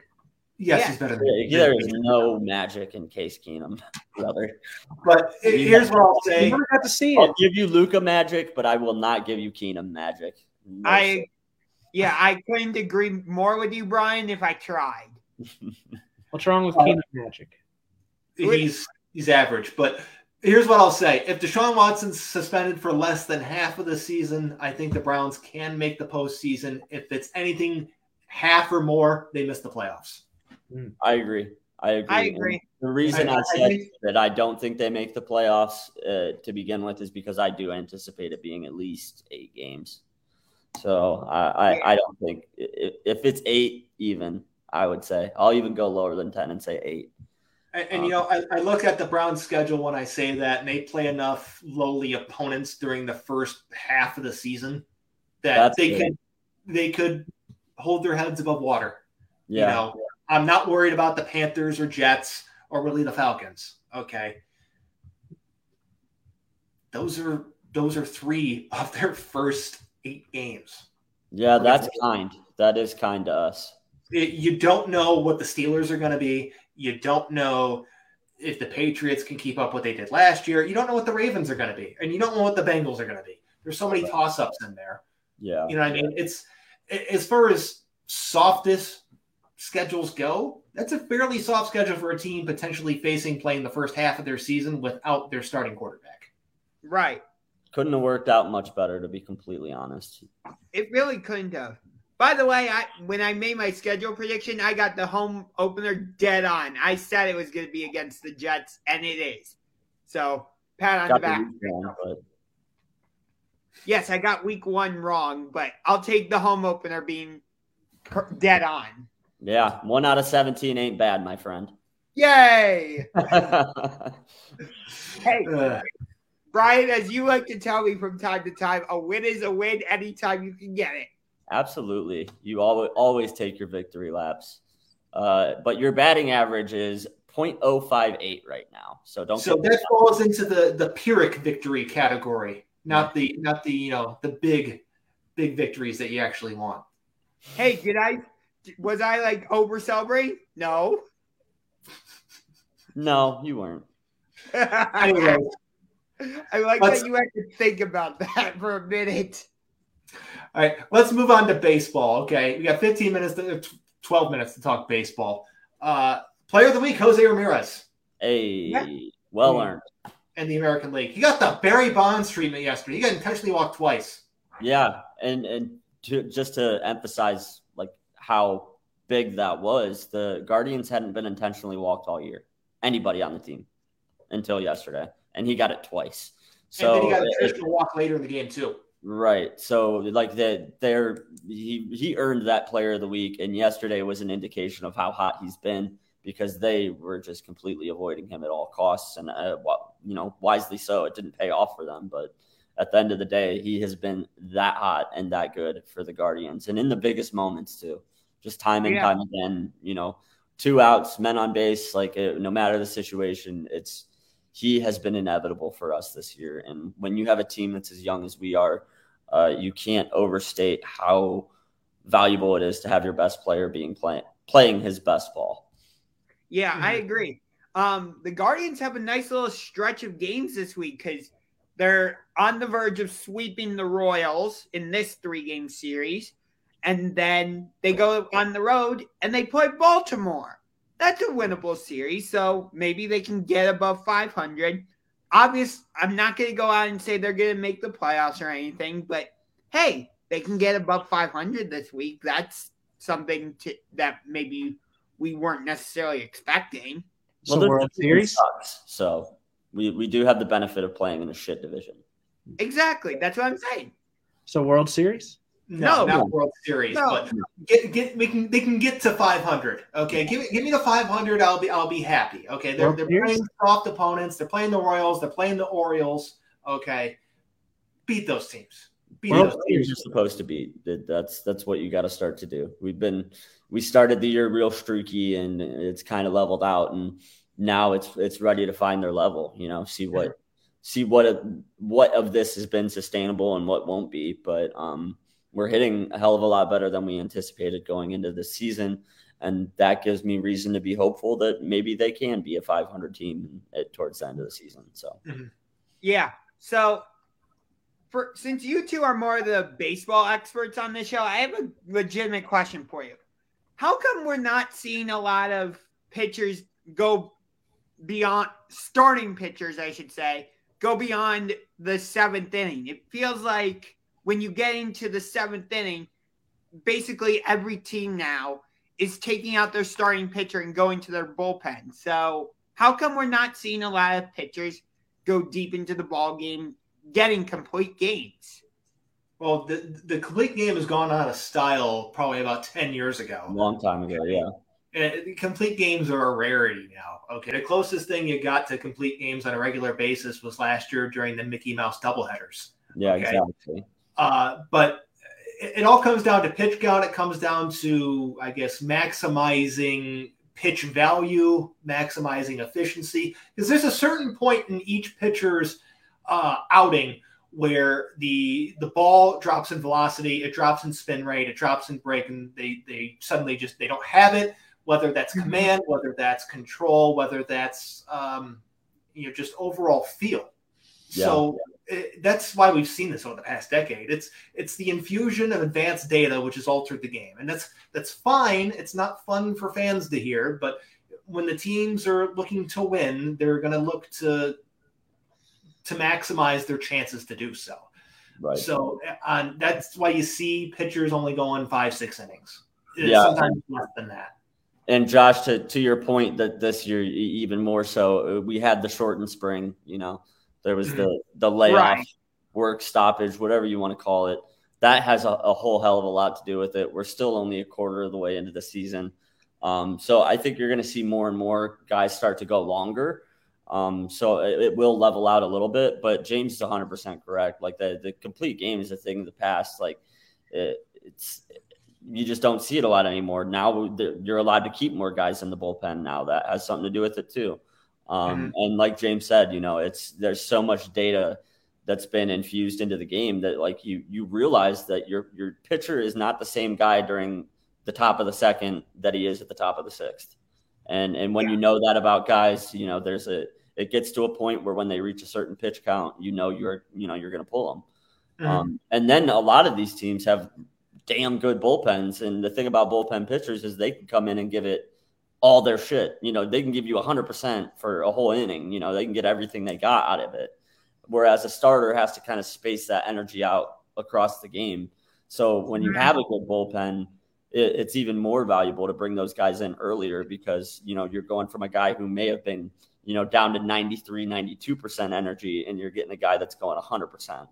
Right. It just gives you the edge over guys in the 5th, 6th, and 7th inning. So based on what I'm hearing you guys both say, maybe analytics has interfered in the game a little too much, and that's part of the reason?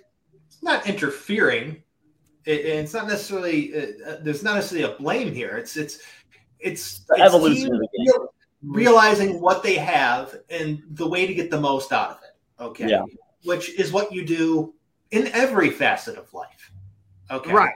Not just sports, but whether you're managing your money, you're managing food, you're managing whatever, you're looking to get the most out of what you have. Yeah. You can go the farthest.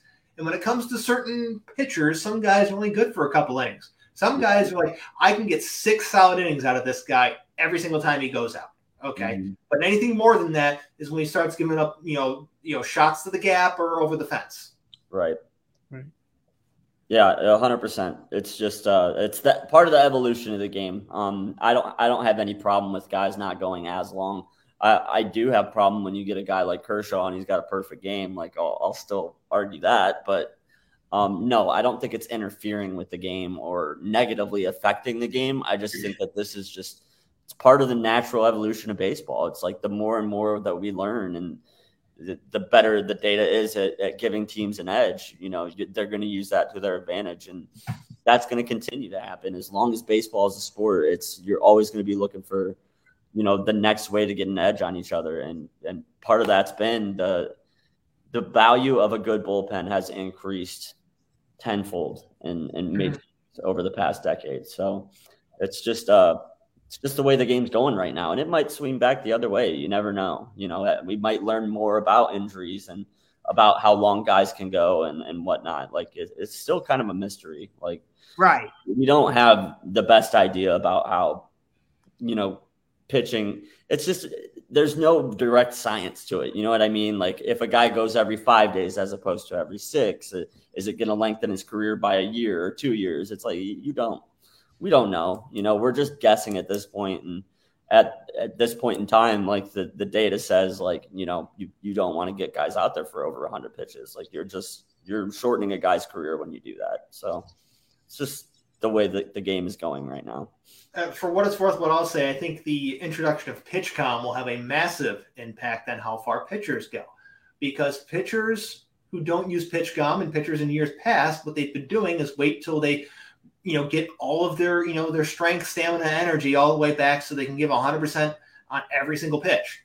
Mm-hmm. But what that ends up doing is that ends up compounding over multiple innings, which reduces their overall effectiveness over a longer period of time. If they're throwing more frequently and they're maybe not at 100%, those repeated throws and pitches at just a slower or lower level of, energy going into it, it will result in pitchers having more energy later in the game because they're not going full go from the start. Right. Got it. And the other thing we see right now too is like velocity. Like there's a lot of guys that can throw 100 miles an hour in the MLB right now. You know what I mean? And when you've got guys like that are that like have that much kinetic energy behind their pitches, like you have to be careful with that. Mm-hmm. And I think that that's part of it too, is a lot of the starters that you see in the league, they hit 96 to 99 regular, and when you're throwing that hard, you really have to be careful with the guy. So sure. You do. Real quick, we only got a couple minutes left. Who is the best team in baseball right now? Guardians. Yankees. Yeah, I gotta say Yankees. So I'm gonna go with a different choice. Okay. Who you got? And it's a little bit. You got to just hear me out on this one. All right. It's the Mets. Here's why. They have the third best record in baseball based off of winning percentage, but they're doing that without Jacob deGrom, without Max Scherzer. Tyler McGill's missed a decent amount of time. They had to filter themselves out of Robinson Cano. They had to option Dom Smith. Okay. Not everything's working well for them right now, but yet they have the third best record in baseball when they don't have two of their top pitchers and another productive, probably fourth pitcher in McGill. So I'm going to go with that. It's hard to argue against any of that. And the more you look at the numbers too, like you look at runs scored, even like the Mets have scored a considerable amount more than the Yankees. They're at 266 on the year. The Yankees are at 229. The only real thing I see here that I argue for the Yankees is the runs against. Yeah. They've definitely limited teams to less runs, but look at the run differential. It's not much different. The Mets are plus 72, Yankees are plus 79. So they're both right there. And the Mets are coming in riding a 5-game winning streak. So yeah, power rankings wise, I have no problem with you saying the Mets are the best team in baseball. I still just give a little bit of an edge to the Yankees, just the offensive firepower, and it's just they're dominating right now. But yeah, it's hard to argue against the Mets. For what it's worth, the pitching thing could be completely different. The runs allowed if they had DeGrom or Scherzer. I mean, look at the Yankees; they've had their full complement of pitchers for the majority of the season. Yeah, it's not like they're missing Garrett Cole or Luis Severino. Okay. Yep, that's true. Yeah, take Garrett Cole off of this team and see what their record and what those numbers are right now. And hard to argue. Yeah. Exactly. They're hot right now. They look really, really good. It's a good time to be a Mets fan. I'll give you that. Yeah, the story would be totally different, like you said, Brian, if Garrett Cole was not on the Yankees. And the Mets, like you said, James, the Mets are doing this without their two best pitchers and a very reliable other pitcher as well. So maybe we're on a collision course to see the Subway Series in the World Series. I don't know. That's funny. Me and Bryan actually talked about that in the last Guarding the Corner episode, only because we want to see Frank the Tank have a complete meltdown with a Subway Series in the social media era. It'd be so good. Electric. He'd be at all 7 games too. Yeah, he would. Come on. Dave Portnoy would flip the bill to make that happen. He would put him front and center next to Marlins man, and so it would just be the perfect polar opposites next to each other. I think Frank the Tank's the only guy that can get Marlins man to leave his seat for non-self-promotional purposes. It has to be. Yeah, I'm here for that series. I would love that matchup. It would be a great matchup. By the way, Guardians just completed the sweep of the Royals. They won 4-0. Now they go to Baltimore for a 3-game series where we should sweep that series also. So sweep for the Guardians. Let's go. That's what we hope for. We're another game closer to 500. We're going to go to Baltimore. We're going to kick the Orioles' ass. Jose Ramirez is going to hit multiple balls into that new left field gap that they have because they decided to make it more difficult to hit home runs at Camden Yards. Some doubles, maybe some triples in Baltimore. That'd be nice. I like that. And then after we play Baltimore, we get a nice homestand against Texas and Oakland. I mean, we're going to be riding a 12-game win streak by the end of this. Yeah. I can see it. Hard to say we don't win the World Series now that I look at the schedule. Yes. Yeah. Sure, we're with you.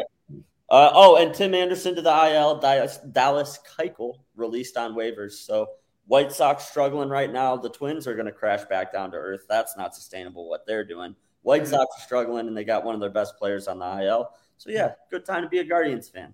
Yep. And I was dead wrong about the Detroit Tigers. Yeah, tried to tell you the Tigers stink, Josh. We tried. You did. I fucked up. I liked what you were doing. You were trying to go against the grain a little bit. You were being bold. I applaud you for taking a chance, but didn't work out the best yet. No, it did not. And you learned from it. Yes, I did. There you go. All right. Well, I think, I don't know. Did we have anything else before we go? That's it. Western Conference Finals started last night.